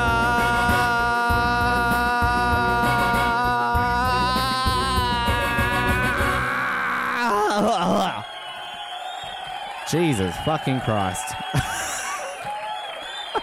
That was gold. Absolute gold. Would you say it was diamond? Was it diamond, Josh? No? Oh, mate. You'd be putting a diamond on that finger, I reckon. Jesus. She would never seen a diamond in her life. Probably a cubic zirconia. Is she married? Find out. Google time, mate. Oh, Google Jesus time. Christ. No. What do I get, Joshy boy? What do I get? Oh, mate, I'm going to give you 10 because that was just epic. I appreciate the love because that was fucking epic. I agree. That was pretty good there. So her full name, Oh, yeah. for those playing at home, is Jacqueline Louise Lambie. Well, any name Louise, you know where that usually goes. So. She's actually pretty good looking in this photo, in her Wikipedia photo. It's not about looks. From certain angles, mate. From certain angles. You know the truth behind Diamonds Are Forever, right? What it's really about, don't you? I believe you're going to tell me. Oh, far out. Do you know where she's from? Devonport. Ulverston. Oh, well, that explains it. Diamonds Are Forever is about penises. Listen to the lyrics and replace the word diamonds with penises. Touch it, stroke it, and caress it. Yeah. So no, but here's the interesting thing about her, right? Okay, political affiliations: Labor, from 2008, Liberal 2011, 2012, Independent, and then Palmer United. So she has no idea what she wants. She's a triple adapter. That's what you want to call her. She used to be a military policewoman in the Australian Army. Well, thank you for your service, Jackie. Yeah, no, that's one thing I actually admire about her. Her military service is actually quite long. She served for 11 years, 1989 2000. She likes a good length. Good for her. Yeah. Personal life. Here, Lambie is single with two children. Single mother. I'm in with a shot. Tell you what. How'd you be if all of a sudden, Josh, I'm dating someone new? No, but here's the thing, right? She is a typical Tasmanian. Two heads. Because her first son is called Brenton, and it is not spelt how you would spell it. Like XYZQJYF? BRENTYN. Oh, fuck off. I started working with a guy called Anthony. Not Anthony, Anthony. Now, I feel sorry for him. Like, what people out there, we're going to name our son Anthony, so the entire life he's going to get Anthony and get shitty. Because if you call him Anthony, what's the first thing he says? It's actually Anthony. Like, poor guy. Don't call your kids names with, like, weird letters. Just call him Ant. There, we're done. Exactly. All right, Joshy boy, you're doing a bit of Shirley on the curly Shirley. I am. Shirley curls. I am going to give you the topic of going on a Bumble date with Sebastian.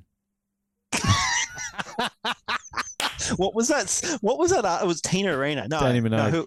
Danny Minogue. Danny Minogue. Now, I don't think he ever came on the show, did he, Sebastian? Back in the day? No, he did. Wasn't he one of our? He was a co-host for one episode. Was he the one in that studio with us in that first rotation? The famous. Yes. Is that him? Oh, God. Yeah. Oh no, was it? Probably. Anyway, you're going on a Bumble date. Bumble is a dating app, by the way, Josh. Thank you. I had no idea. Similar to Tinder, the difference between Bumble and Tinder is that if you match with someone on Bumble, the girl has to message first. So if I match with a girl right now and it says you are matched, I can't message her. She has to message me. And if she doesn't message me within 24 hours, the match lapses. It's bullshit. It pisses me off. But hey, sometimes you get laid and it works. Hello to all my girls I've met on Bumble. Ben's Bumbles. That's what I call them. It's a band coming soon to the Sydney Opera House with Damien Rice. Bumble date with matching with Sebastian on Bumble to the Tudor Moonraker. 3, 2, 1, go. It's quiet too. I don't know where you get these karaoke things from. Oh, sorry. The wrong one.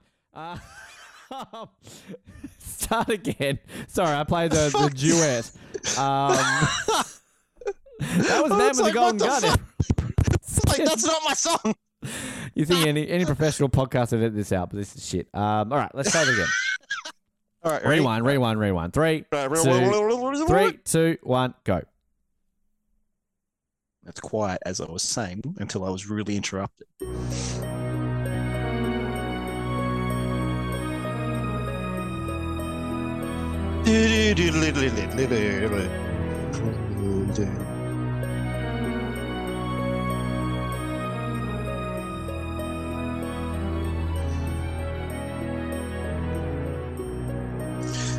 Seb, where are you?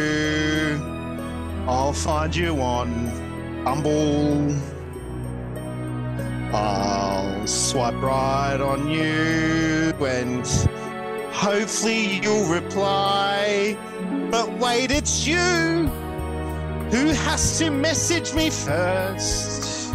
And then we will go on a date first. Seb, I know you love Danny Minogue. And this song doesn't really match with the words that I want to sing. Seb, your smile as you walked through EC with those headphones on. You listened to the music that Sam took the piss out on you with. And then you love me. I tolerate you.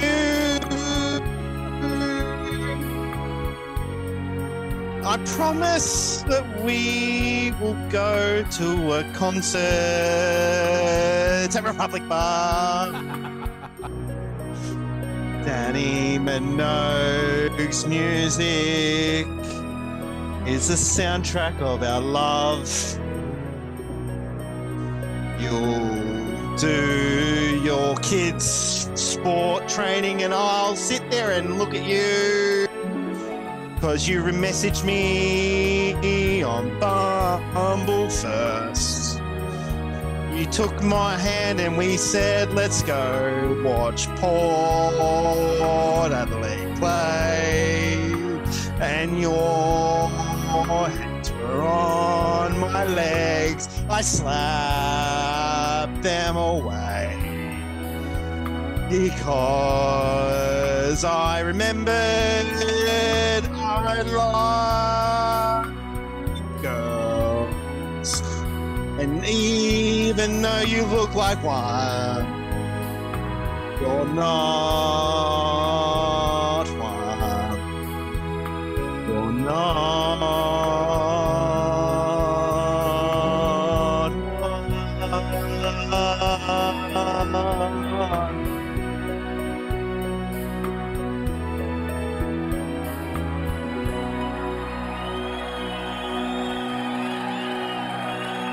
Not bad. That was rubbish. Look, Josh, I'm not going to lie and telling you That that was rubbish. I've heard better. Yeah, no. That was a rubbish one. Such as my masterful effort about 5 minutes ago. Look, you tried. It was a tough topic, and that song, it's a hard song It's to a do. shit song. It is. I think I ranked that like my third or second worst Bond song of all time. It's rubbish. Yeah. 6.7 out of 10. You get a 0.7 for battling on a shit song. But Okay, I'll take that. honestly, I'll take that. rather listen to your version of Moonraker than Shirley's. So Damn, that's not hard, mate. true. All right, now let's try the other one. I think is our topic just the AFL stadium debate? I think that's we gelled over it for the Yeah, solos. why not? Yeah, why not? Why not? Do you want me to go first? Are you fine? Well, with- you won. I reckon winner goes first. I did. Because I'm the best. So man with the golden gun, Simply the best. Lulu, doing a poo poo, and I'll go first. Josh will go second, and we're singing about the AFL stadium debate in Tasmania. So That's let's it. do this. 3, 2, 1, go.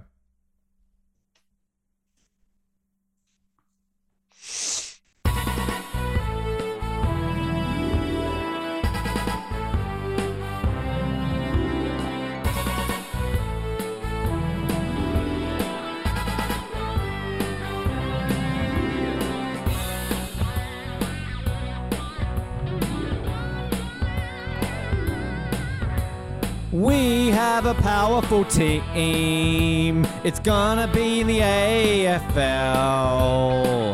Need something to play in it. It's a brand new stadium. Some are against the building of it. Others really want to see it new. The people who are against it are a bunch of cunts. Fuck you in the bum. Grounds are required to play in the AFL. It's not fucking rocket scientists. I meant science, not scientists. I'm pretty dumb with that, but not as dumb as the cunts who don't want the stadium, because they really deserve to build one. See the Tassie Devils play there. I know Josh feels the same. I'm building a stadium. And this is a really weird part of the song to come in, so I'm going to talk it like I am the guy from Star Trek. This is the weird part, I don't get it. Here we go. The AFL in Tassie's the best thing. We need a stadium to kick the football through the goals, and that's something we all need. We did some of the best sports in there. I have no idea what we're saying, except the people who say no should go jump off a cliff. Because guess what? You won't have a bloody thing to go back up on the mountain because the council said no, and you are pricks because we hate you. This was what we need. The turbo books or the devil, whichever one you really want. The chicks have a really cool song.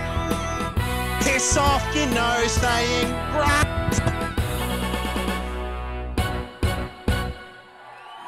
I'm sorry, I got thrown. Where you switched over, holy crap, that was just rubbish. It was the slow section. I apologise, but I've got to ask the question. Did you say that we're going to kick into hoops before you corrected yourself to goals? I was actually going to say ghosts for some what stupid sport reason. are we watching? I don't know, but no, in my defence, how many ghost bloody tours are there in Hobart? A lot.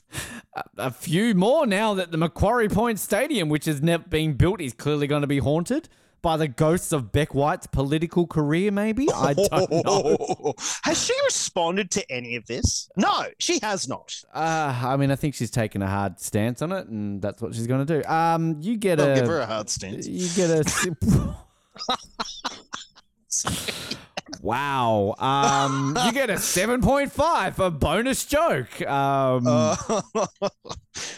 That was an easy one, though. So was just she. like but her. anyway. No, I don't believe that statement. It was just an open joke. And It was an open joke. It's just like when you say your mum or that's what she said. Or I don't actually technically refer to she in that she's the cat's mother, which I never got that phrase. What does that mean? It's something that parents used to say. What does it mean though? It makes no sense. I don't know. She's the cat's mother, okay? Yeah, but it's like some of these jokes that I.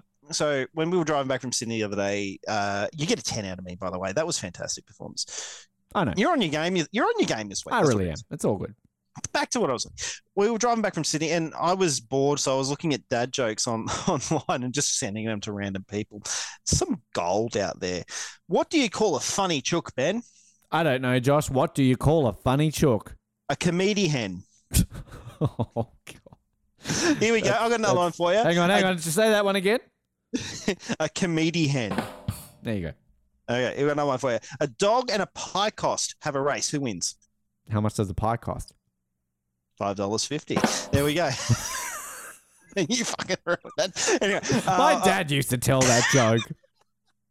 There was a couple of pearlers and like my friend was like, "You are drunk." I'm like, "I'm not. I'm bored. It's a 6-hour drive. I'm bored." With his wife. Mate,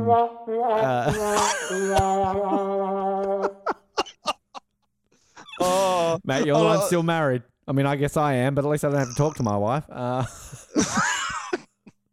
Well, like she won't talk to me. Do you know what the leading cause of dry skin is, Ben? I don't know, Josh. What is the leading cause of dry skin? Towels. I'll pay that.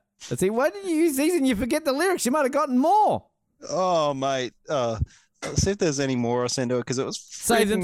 We're gonna go to the next bit and we'll come back, we'll wrap it up, and then you can you save that one for the next bit. All right, we've sung, we're talking to Canadians, that's a word.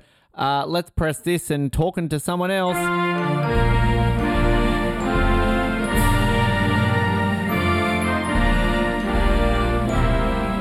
Similar to Canada, I don't know how long we've legally got to play it until we're allowed to introduce the guest. Hello, Casey Harron. Welcome back to the show.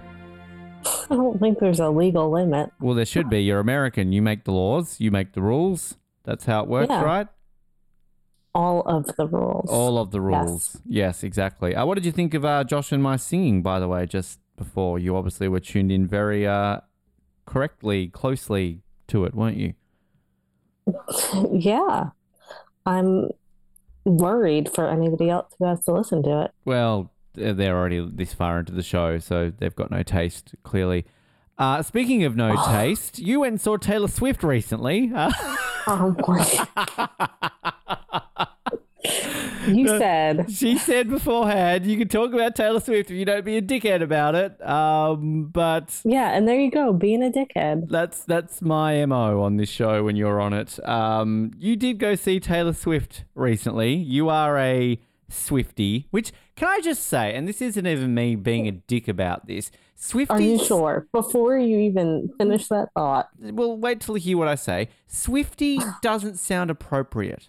Like, in Australia, like a Swiftie, like you pull a Swiftie on someone, you're doing them dirty. Like, you know, if all of a sudden I was like, hey, let's go here, and then all of a sudden I took you somewhere there, that's pulling a Swiftie on you. Like, I don't get how this is a thing. But anyway, rant over. Because that's only a thing in Australia, I guess. It's not a we're smart, thing apparently. anywhere else. But are you? If you get fooled that frequently, that has to be called a Swiftie?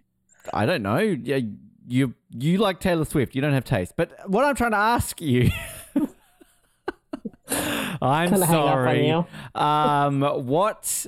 What did you think? Tell us about your experience seeing Taylor, because you didn't exactly just see it in your own backyard either. You drove a little bit to go see her. Yes, and I'm only tempering this because my sister getting married a week later was technically the best day ever. But like that concert was also... She's not listening. It's fine. You can say it. It was also the best thing ever. I'm intrigued though, because obviously you are currently in Washington, D.C., sort of. You're in the metropolitan area, essentially. And she was performing there, but you went and saw her in Philly. Oh, she wasn't performing. She was not performing anywhere near Washington, D.C. The closest was Philadelphia. Oh, okay. Well, see, I got that wrong. I thought why wasn't she performing in Washington? What the hell, Taylor?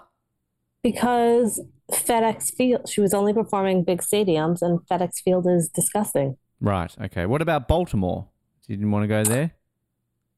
I guess not. No. Or there were it just didn't fit into the tour. Right. With like the dates. I don't know. But you don't know her reasoning. This wasn't the first time you had seen her, though, right? This is the third time you have seen her? Yes, third time. And how did this compare to the other the other 2 times that you had seen her prior to this? I mean, she's just such a good performer. So she really goes all out with backup dancers, staging, the whole thing. And this didn't disappoint. That didn't answer the question. Like, was it better than the other 2, or? Well, it's so hard to compare because I saw her Fearless tour, which was like back when I was in high school, and was just, I think it was her first big tour. So that, like, she was young. It was also a very big production and really amazing. And then I saw her Reputation tour, which was also, that one was at FedEx Field. So I guess she can play in DC when she wants to.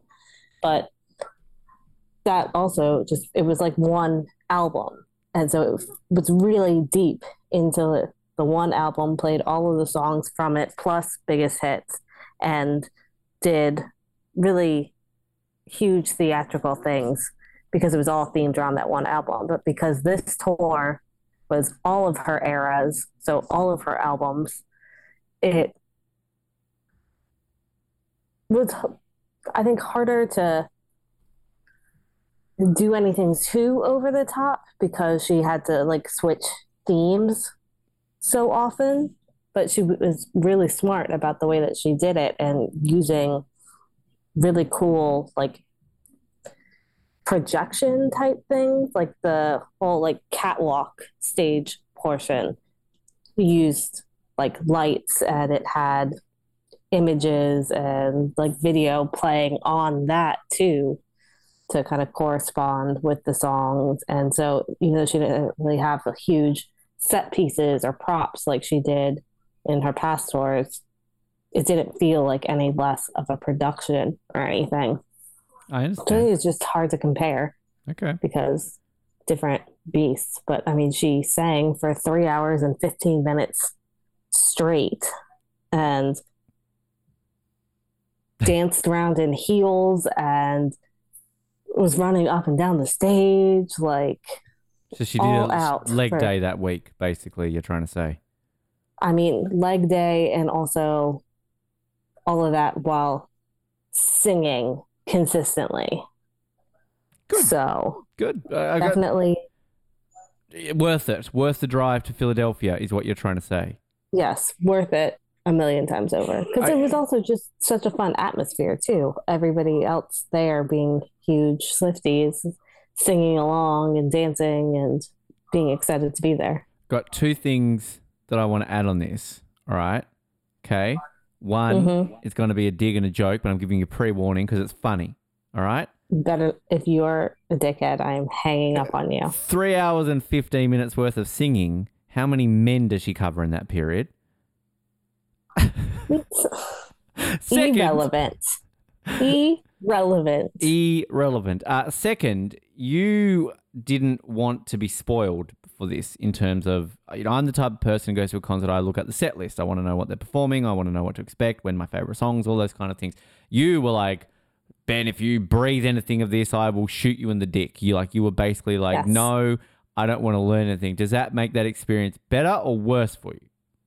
I think it made it better because it was really exciting not knowing which era she was going to transition to next. And then within that, which songs she had chosen to sing. There were, of course, some of the really major hits that we just knew she was going to sing. But to kind of not know what was coming, and then she would start singing the first lines of the next song, and everyone would be like, oh my God, like, this one's my favorite or whatever. It just made it more exciting. Good to know. I don't have anything else to add. I just wanted to talk to you about Taylor Swift because, 90% of that conversation was nice. So you can remember that moving forward so that I can not be a dickhead, as you famously said. I do have another quiz that we always seem to do in this with you. But before I do, one thing I wanted to touch on with you is you're obviously a big hockey fan, more so a big Capitals fan. And sadly, Capitals did not make the playoffs for the first time in a long time, which means that you haven't really given a shit about the playoffs. We talked about Colin about this earlier on, learning about his weird trend of if the Leafs get eliminated by a team, he then, which is always the case, he goes for that team who eliminates the Leafs going forward. So now he's like on the Florida bandwagon, whereas I'm like, well, no, I couldn't do that. Like, fuck you, team who beats my team. That's why I hate Tampa Bay 20 years after the Stanley Cup Finals of 2004. I'm not over it. So, I mean, are you like that? Like, do you give a shit? Like, I mean, 31 other teams eliminated Washington. It wasn't just one this year, but like, I mean, do you hate a specific team based on past history because of that? Yes. And even ones that nearly eliminated us. Like, I still hold a grudge against Tampa Bay because the year that we made it to the final, we played Tampa Bay right beforehand, and they took us like really far into, I think we might have gone to like game 7 or something. It was stressful. And so I still hate them. And then they went on to like win a couple Stanley Cups. Like, fuck them. And then even same with Vegas, knowing that we played them in the Stanley Cup. I want them to like stay down. You can't hate Vegas. Vegas is like, Vegas and Seattle. No, they've been around too little time to anyone to hate them. Come on, they're innocent. I don't know. I feel like they got a little too cocky too fast. They should not have been in the Stanley Cup Finals their first year. Well, they're at the time of recording this, they're a period away from making it to their second one. They're 2-2 with Dallas at the time of recording, but they should not be in the Stanley Cup Finals twice within like their first. What is this, their 5th year of existence? Yeah, they've only missed the playoff. Last year was the first time they ever missed the playoffs, basically in their existence. So have you been to Vegas before? No. Okay, yeah, me neither. It was gross. So if it's Vegas, Florida. Are you going to give a shit? Or like first time winner, I mean, I guess Florida, because then at least it's Eastern Conference winning. Yeah, that works. And I guess I don't know. It's don't really care. That would be very similar to when obviously you guys won it. because It would be. you hadn't won at that point. You'd been around for a little bit longer than the Panthers, of course, but the Panthers made the Stanley Cup Finals in their third year of existence and got swept by, I think it was Colorado back in the days. But you had made a Stanley Cup Finals in the 90s, didn't you, the Caps? I don't know. You should know. Come on. How do you not know? You're the number one I fan. was a small child in the 90s. Were you? Why am I talking to you? It's inappropriate for me to be talking to you. You beat You're old as shit. Tampa in 7 in those conference finals that year. And I can see here that Anaheim went out in the first round. We got swept by San Jose. I remember that year because I have a friend who's a San Jose fan, and he rubbed that in my face a lot. So, and that was the year that Winnipeg, of course, we talked about this, Colin, earlier. Winnipeg made the conference finals and nearly made it all the way through. Apparently, everyone in Winnipeg to this day absolutely fucking hates the Golden Knights because Winnipeg holds a grudge.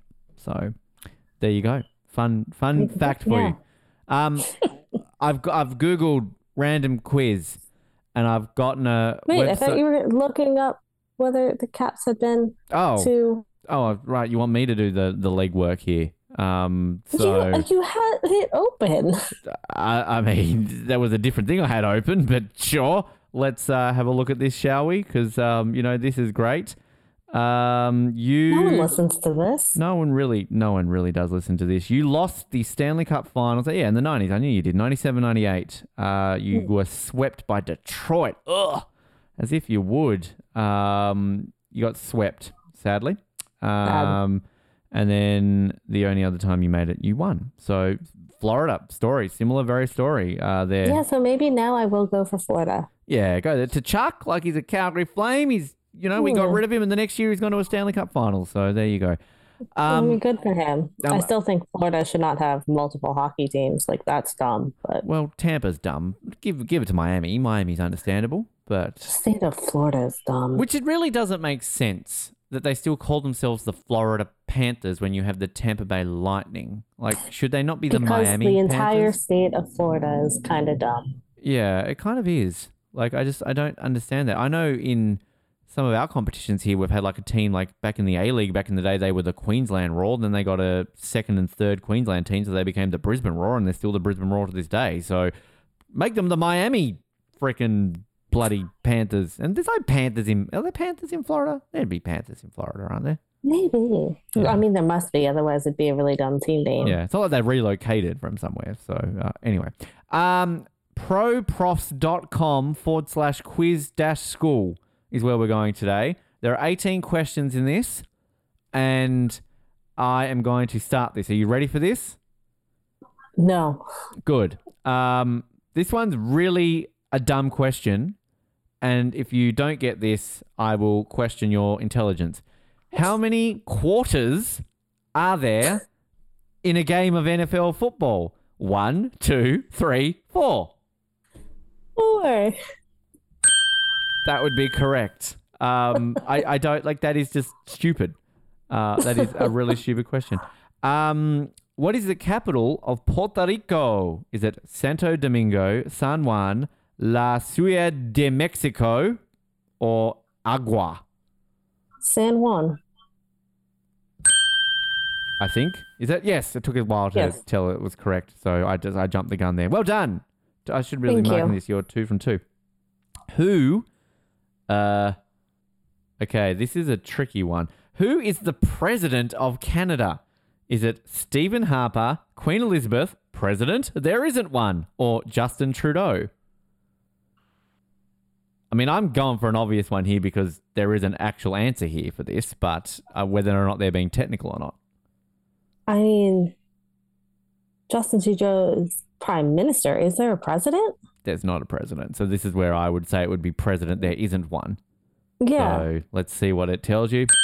Yes, it says Canada has a prime minister, not a president. Good job.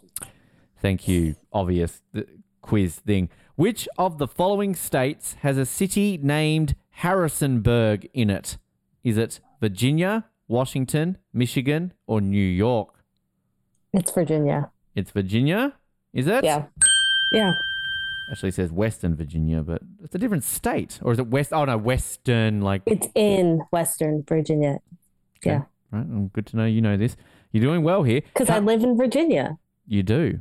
You absolutely do. How many dimes would you have if I were to give you $1? 0, 10, 100, or 1,000? 10. So I wouldn't have gotten that. Really? I don't know what you're like. I know what a penny and a quarter is, but what is a nickel and a dime? I don't know what they represent. Oh. Dime is 10 cents. Nickel is 5 cents. Cool. All right. It took me ages in Canada to realize what a loony and a toonie was. So, Well, because that's made up. No, they're not. They're named after birds. And toonie's easy because it's toonie. But yeah, anyway. All right. No. Which is not the name of a country song? A Boy Named Sue, Dang Me, Dang Ol' Ray Ray, The Ballad of Jed Clampett. I really hope one of those is not. I really hope Dang Me is, and I want to look that song up. Oh, dang me. Okay, read them again. Are these Taylor Swift songs? A Boy Named Sue, that's one. That's a Johnny Cash song. Everyone knows that song. Dang Me, Dang Ol' Ray Ray, and The Ballad of Jed Clampett. I gave you an answer that's not a boy named Sue if you didn't already know that. But yeah. I'm going the one that is not. Is the one with Ray Ray. You're going for Dang Ol' Ray Ray. And Yeah. wow, it's correct. Oh, what's Dang Me? I'm going to look up Dang Me. That's my new favorite song. I'm going to look it up right now. Dang Me. While you're looking that up, how do you spell... what? How do you spell David's last name, the person who won American Idol? I don't know how relevant this quiz is. I don't know if this is recent or there's an old winner.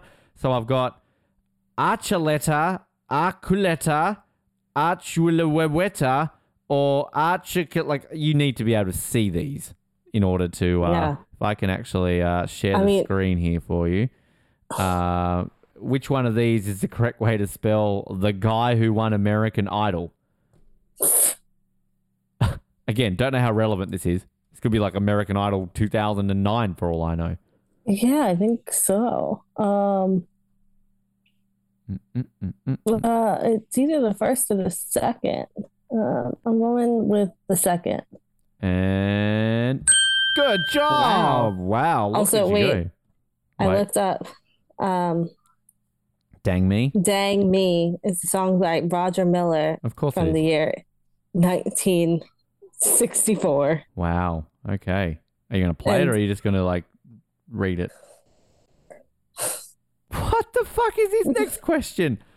I'm reading the lyrics to this. Do you want the easiest question in the world? Sure. Which comes first? A, B, C, or D? Wait, seriously? Yep. That's literally the question. Hey, what?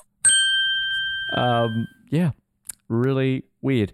In which year did Hurricane Katrina occur? 2004, 2003, 2006, 2005? It's one of two. Was it 05? Yeah, I would say 05 or 04. Do you want me to put 05 in? Yeah, I think 05. And look at that. Jesus. You're doing very well here. You're 9 from 9. Which was on the air first? MTV, ABC, NBC, CNN? It's one of two. ABC? NBC. Oh well. Yeah, it was one or the other. The song I'll Fly Away is country, bluegrass, hip hop, or cannot be classified. What? Yep. Is there like an artist with this song? I don't know. I couldn't tell you. I'll Fly Away. Oh, no, that's I'm Sailing Away. That's Styx. That's the wrong song. Give me an answer. Am I allowed to Google the song so I know who sings it? You're not Googling it. That's cheating. I'll Fly Away. Quick. Need an answer. Wait, what were the options? Country, again? bluegrass, hip hop cannot be classified. Hip hop. Hip hop is. It apparently is cannot be classified. It can be sung in any way. What? I have no fucking clue. What even is the song? Which of the following countries is not available on Google's Bird Eye View? Greece, United Kingdom, France, or Japan? What is Google's Bird Eye View? And also, that has to be like out of date. Probably satellite, maybe. Yeah, Yeah. Give me an answer. Just guess. What were the countries again? Greece, United Kingdom, France, Japan. Greece. I don't know. Well done. There you go. The highest temperature ever recorded on Earth is 180 degrees. Definitely out of date. Global warming. 180 degrees Fahrenheit, 136 degrees Fahrenheit, 105 degrees Fahrenheit, 111 degrees Fahrenheit. 180. Is 136 recorded in Africa. Doesn't tell me where in Africa. It just says Africa. Or when. Exactly. Oh, come on. You should know this one. Apparently. Who hosted the Summer Olympics in 1932? St. Moritz, Los Angeles, Sapporo, London. By me saying you should know this, that should give a pretty obvious answer out of these four options. So Los Angeles? Correct. Earth is closest to the size of Mercury, Venus, Mars, Neptune. Wait, what? Sorry, I wasn't listening to you. This is. I get told off for like, oh, don't go against Taylor Swift, be a dickhead. I'll hang up on you. And then 5 minutes into this, I'm not listening to you. Mercury, Venus, Mars, or Neptune is which planet is closest to the size of Earth? The size of Earth? Yes. Um, The size. Mercury? Venus. Men are from Mars, women are from penis. What is the most used letter in the English language? O, A, E, I. E. Correct. Two more. Cool. Where is Russia? You must choose one. Southeast Asia. Next to Japan. Europe. South America. There's two correct answers to this. Yeah, technically doesn't it span both Europe and Asia? But I guess classified as Europe because Moscow's in Europe. So like Yeah. it does it's mainly in Asia, but it's technically a European country. yeah. So I'm going Europe. I reckon they're going to yeah, that's wrong. It says next to Japan, but I'm giving that to you because you are right.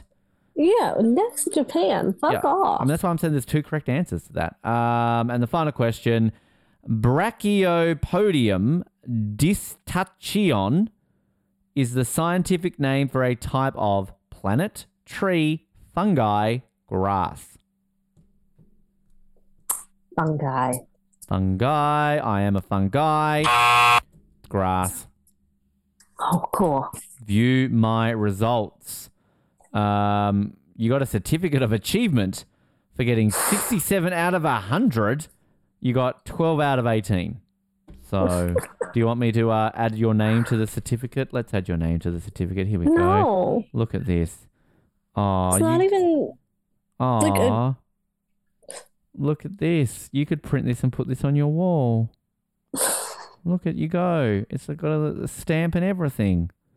I mean, 67 out of 100 is not a good grade. Hey, it's 2023. Everybody gets to try and shit. That is a D. Anything else you would like to talk about or add before we let you go, old wise one? Was one, or you were going to go with that? Well, you're old as shit. Yeah, that's you. Nothing to add? Nothing to declare? No. Cool. Does that mean I pass customs? Sure. Welcome to Australia. Thank you for joining us once again, as always, Ravenclaw. Yes. Thank you. All right, closing it off with this man because he's desperate to tell me some jokes. So go on, hit me with them, Josh. Hit me with your best shot. Fire away. Coming out hot. Baby. Why did the transgender man only eat salads? I don't know, Josh. Why did the transgender man only eat salads? Because he was a herbivore. Oh. I think we just got cancelled. You know the author Stephen King. Personally, yes. We caught up at lunch the other day, actually. Good guy. Okay, well, you know he's got a son called Joe, yeah? Joe King. I'm not joking, but he is. Yeah. Yep. All right. Oh.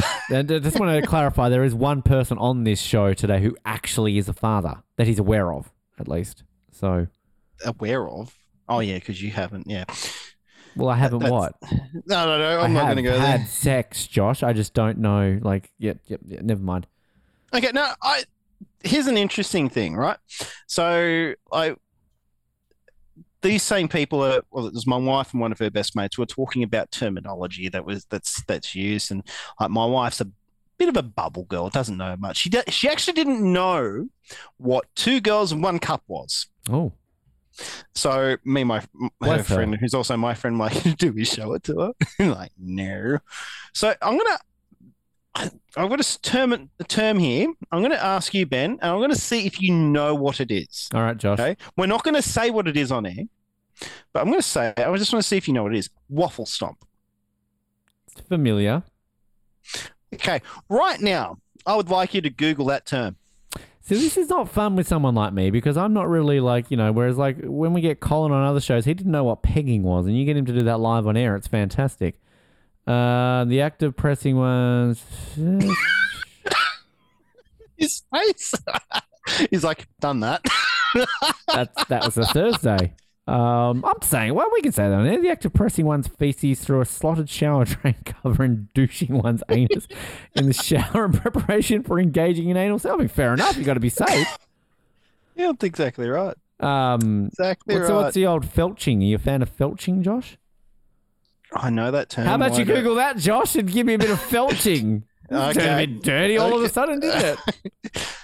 I feel like I should know what that is, but anyway. No, that's a classic, the old felching. I'm not even using my... It's called a Newtown High special. Want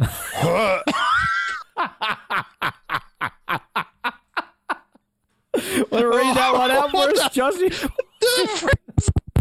You sick bastard. That's how I made friends in high school. In the back of the library. That's why you worked in the library. I was thinking about that the other day. It was Miss Reader? That wouldn't be Miss Reader in the library, really. Did we really have it? Was the Mrs. Gar, she had a G, was the main one, but then the assistant lady was Mrs. Reader. Surely we did not have a library assistant called like Mrs. Reader or Mrs. Reading and never pick up on the hilarity of her name. No, we did. But Reading. We didn't. Reading. Was it Reading? No, it was Reed. How did we not see that? Oh. She worked in the library and her name was Mrs. Reed. Come on, Ben. Come on, Josh. Am I allowed to? No one listens to us anyway. My home economics teacher in year 7, and his son went to school with us at Newtown, but his dad was my teacher and his last name was Fag. There was a Henry Fag at Newtown High, and whenever they would do the morning announcements, could Henry Fag come to the office, everybody fucking would lose their shit. So his dad was my home ec teacher when I was at New Norfolk High. Good for him. I mean... Yeah, but he copped a lot of crap for it. I mean, you shouldn't smoke. So, that's what I'll say. Why is this still up on my thing? You saved it. You bookmarked it for late naming. No, so we've got a computer connected to the TV. Oh, good job. You've got technology in Marimbula. Well done. And it's my account. That's not my private browser. It's going to come up the first thing on. Josh, why were you looking up felching? Well, I'm looking up on how to make. No, that's fletching. But that's the I love that one, like the meme. It's kind of like when you lend someone your phone and they start typing the letter P into your browser. Yeah, comes up Pornhub. Good one. So you know. So we did this experiment just recently where we had all of our phones. We had our phones. Shut up. I'm married. I don't get sex anymore. I'm married and I don't get sex either. You at least live with your wife. Sometimes. Where is she? What time is it? She's actually not home tonight. Well, welcome to the club. But so so we had all our phones just around the table and we were like just saying random things, and then all of a sudden people getting ads on their Instagram for these things that we were saying, like, So yes, the phone does listen. It is scary, that, isn't it? Or like, the scariest ones I find is when you never say it out loud and you think something and then it comes up on your phone. That is freaky as fuck. Yes, no, I agree. That's happened a few times. Like, how the hell do you know I need an anal douche? I'm going to be looking up my phone tonight and be like, oh, wafflestomping.com. There it is. Penisland.com for your pen needs. Sure, I'm sure I believe you on that one, Josh. Pen Island. Anything before we go exciting happening in the world of Josh or Mormonism? I don't know. Like, have they got new underwear this week or something? No, I doubt they do. Joseph Smith still a prophet? Dum. New thing with me in September, I'm going to be the new master of the lodge in the lodge. Canberra? You're becoming the Prime Minister. Congratulations. No. Freemason Lodge, you dinkum-poop. Well, dinkum-poop. There's an insult of the day. Thank you for that. What does that mean in modern times, just means Josh? It's not Mormonism, it's Freemasonry, but it's... hence my point. Modern times. Like, I thought you said Mormon times. Modern times. No, Freemasons died with the dodo, didn't they? No disrespect. Freemasons, no. It's seeing a resurgence, actually. But no, it just means I'm going to be the grand poopar of the local area. Like the mayor of... How many... No, I'm not trying to be a dick here, but like how many Freemasons are in the local municipal area of Merimbula? Bigger. I don't fucking know. There's cheese and there's a fucking beach. That's all I know about we have a lodge in Bega. We have a lodge in Pambula, which is just outside of Merimbula. And each lodge have about 20 members, 20, 30 members. Half the population of your area, isn't it? Most old guys, though. Old returned servicemen. True. Did they rename Bega Cheer, or was that... No, that was Coon. Oh, sorry, I can't say that. That was the name of the cheese. Named after a person, by the way, not a racial slang term. Have you seen that like stand-up skit where it's a white guy and there's a black guy standing next to him, and this other black guy comes out and he's like, "Hey man, where's my money?" And he's like, "Oh, I have your money now." And yeah, the one I loved, like I think I told this on the Oz Network, but probably told this on here. I don't know if you're very familiar with John Mulaney and his stand-up, but I saw him when he was in Sydney. Hilarious. But I loved like the... I'm jealous because he wrote for SNL, didn't he? Yeah. Well, this is he was telling this story on one of his stand-ups where he's basically like, I think he was either writing for Saturday Night Live or for an award show, and he wanted to use the word midget. And they were basically like, you can't use the word midget. And John Mulaney's like, well, I really would like to. And they're like, no, you can't use the word midget because it's as bad as the N-word. And basically, John Mulaney's like, first of all, no.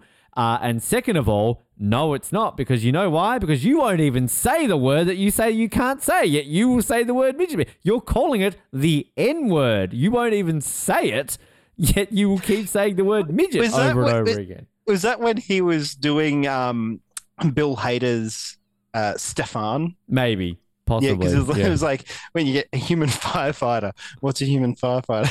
When you get lemonade and Alka-Seltzer and you put it to a midget. And you shake it up. Did you ever do you watch Big Mouth on Netflix? I have a couple of times. It's a weird show, man. It's funny. But the newest John Mulaney one that's on Netflix at the moment is the one that I saw in Sydney. So it kind of he was addicted to cocaine and went off the rails, and basically he ended up cheating on his wife and had a baby with, I think, Olivia Munn, or wherever it is. Anyway, point is, it's funny, and he kind of just, rips into his cocaine habits and everything along those lines. But funny guy. So Bill Hader is one of my, when it comes to voice acting, he's one of my idols, essentially. I like Bill Hader. Actually, well, on the stand-up scene, funnily enough, a couple of weeks ago, I saw a good friend of this show. He's appeared on this show many, many years ago. Danny Boy. Saw him many years ago in Hobart. Saw him again. But not next week, but the week after, I'm seeing for the first time in person a 2-time guest of The Brink. I'm going to call him our good friend because everybody who appears on the show is our good friend, except for you, Beck White. You hurry up and change your mind until you become I'm defriending you. Anyway, I am seeing Rove McManus live. No way. That's because he's your idol, essentially. I love Rove. Rove's my man. Yeah. So had him on the show a couple of times, which was among my highlights of interviews. But now he's doing some stand-up at the moment. So we're going to go see Rove. Do you? Yes. It's just clicked through my head, and now I'm a little bit scared. Do you remember the video that we made about Olympic bids? Oh, back at Elizabeth College. Plenty of them. Yeah. The one that we did, the Olympics through history. Olympics through history. Was that yeah, fuck. Did we do a Hitler one? Yes. I don't think I've got that footage anymore. That just jumped into my. I'm like, holy crap! Ben has footage of me dressed as Hitler. I now, yeah, fuck, that's a blast from the past. I don't think I kept the original footage of that because that was back when I didn't keep the original footage. Like even the Kill Phil footage I had for a while. They were all burned onto CDRs, but I don't know if I wish I still had that. But no, because I lost a bunch of footage too for a while there. I had it stored on an iPod back when they used to crash all the time. The what was the literally just thinking of the one that I to this day am very thankful that I did not go through with. My 21st 80s party. I remember that. I went as Michael Jackson. Now, I actually bought black makeup and I was going to go as like 1980s Michael. I started putting it on my face. I started doing it and then I looked and went, nah, don't think I'm okay with this. And I didn't do it. So I did go as Michael Jackson, but I did not put on black makeup. And to this day, maybe the best decision I've made in my entire life. I remember that. I slept in your garage. Because you showed up really late, didn't you? And then you were like weird that my friend Kylie was like, God, weird memories. I started dating Louise that night. That was a fucking... Yeah, you did. God. Jesus. I wasn't late. I got there early.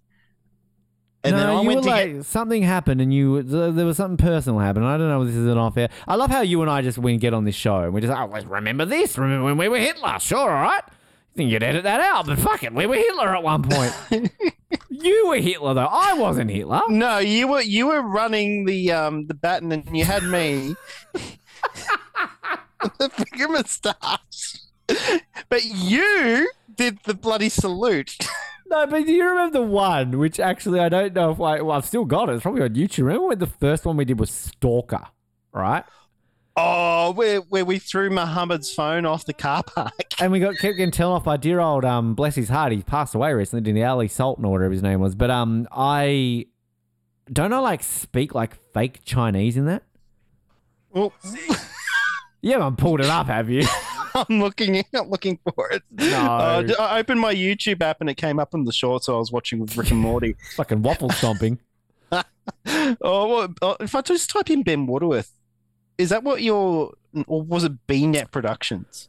It would. No, it would have. I don't think it's on YouTube anymore. I put the Kill Phil movies up on the Oz Network because we reviewed. You need to go back. I don't know if I ever sent you the links. We reviewed the Oz Network on my movie TV show podcast. I made Colin watch them, having never seen them before in his life, and he basically called Kill Phil 2 the Ben Waterworth Vanity Project, which, let's be honest, it really was. But he's like, I sat there for like 5 minutes watching you sing all by myself. Like, you sound like fucking Greg Brown. God, remember I mouthed it though, didn't I? I didn't sing it. No, it was me. You did a version of it that I never edited together because it was all about me, Josh. It didn't fit the narrative of the film. Come on now. My vision of Kill Phil was all about me. How the hell some of the people we cast as hot nurses. I don't care that we're going on a tangent and everybody's tuned out at this point and no one gives a shit because let's be honest, we've gone on for an hour talking about shit and no one's listening. But Do you remember? So like we're like, to put this into context, we were 17 when we were in video production class. We made some shitty, like I literally remember coming up with the concept of Kill Phil. When I was living in Bowden Street, I would go at the backyard, I'd do some jogging. I was fat, so I was trying to lose weight, and I had my fucking Sony Discman listening to my tunes, and all of a sudden I'm like, that Kill Bill movie I watched recently was pretty good. I might make a movie parrot. Kill Phil, that's original. And then basically, boom, idea was born. So I wrote the script. We filmed I brought the main character to life. Well, at that point in my time, I was more the visionary. I was a director. I just had a cameo. I was a Quentin Tarantino. You could be the star. I didn't need to be in it. Second one, fuck yeah, I need to be in it. How did I end up becoming the main actor in that one? Because you were the only person who would do it. You were basically it. I had like all my cool friends wouldn't be seen on camera in college. They would diminish their reputation. You're a bit of a loser, so you were fine. We were losers together. Yeah, we were best mates at this point. So in all seriousness, we were best mates, and I trusted you. Like to this day, I say this to anybody: you are the best co-host I've ever had on any radio I've ever done in my life, and I wish that you and I could do a podcast. Or I wish that we had lived in the same area, so we would host a radio show. I keep telling you, I'm happy to do this with you every week, or whenever, or however long you record it. I'm happy to do it. We need to do it. We'll work on that. But so anyway, you come on board for that. We do the first one. It was fun.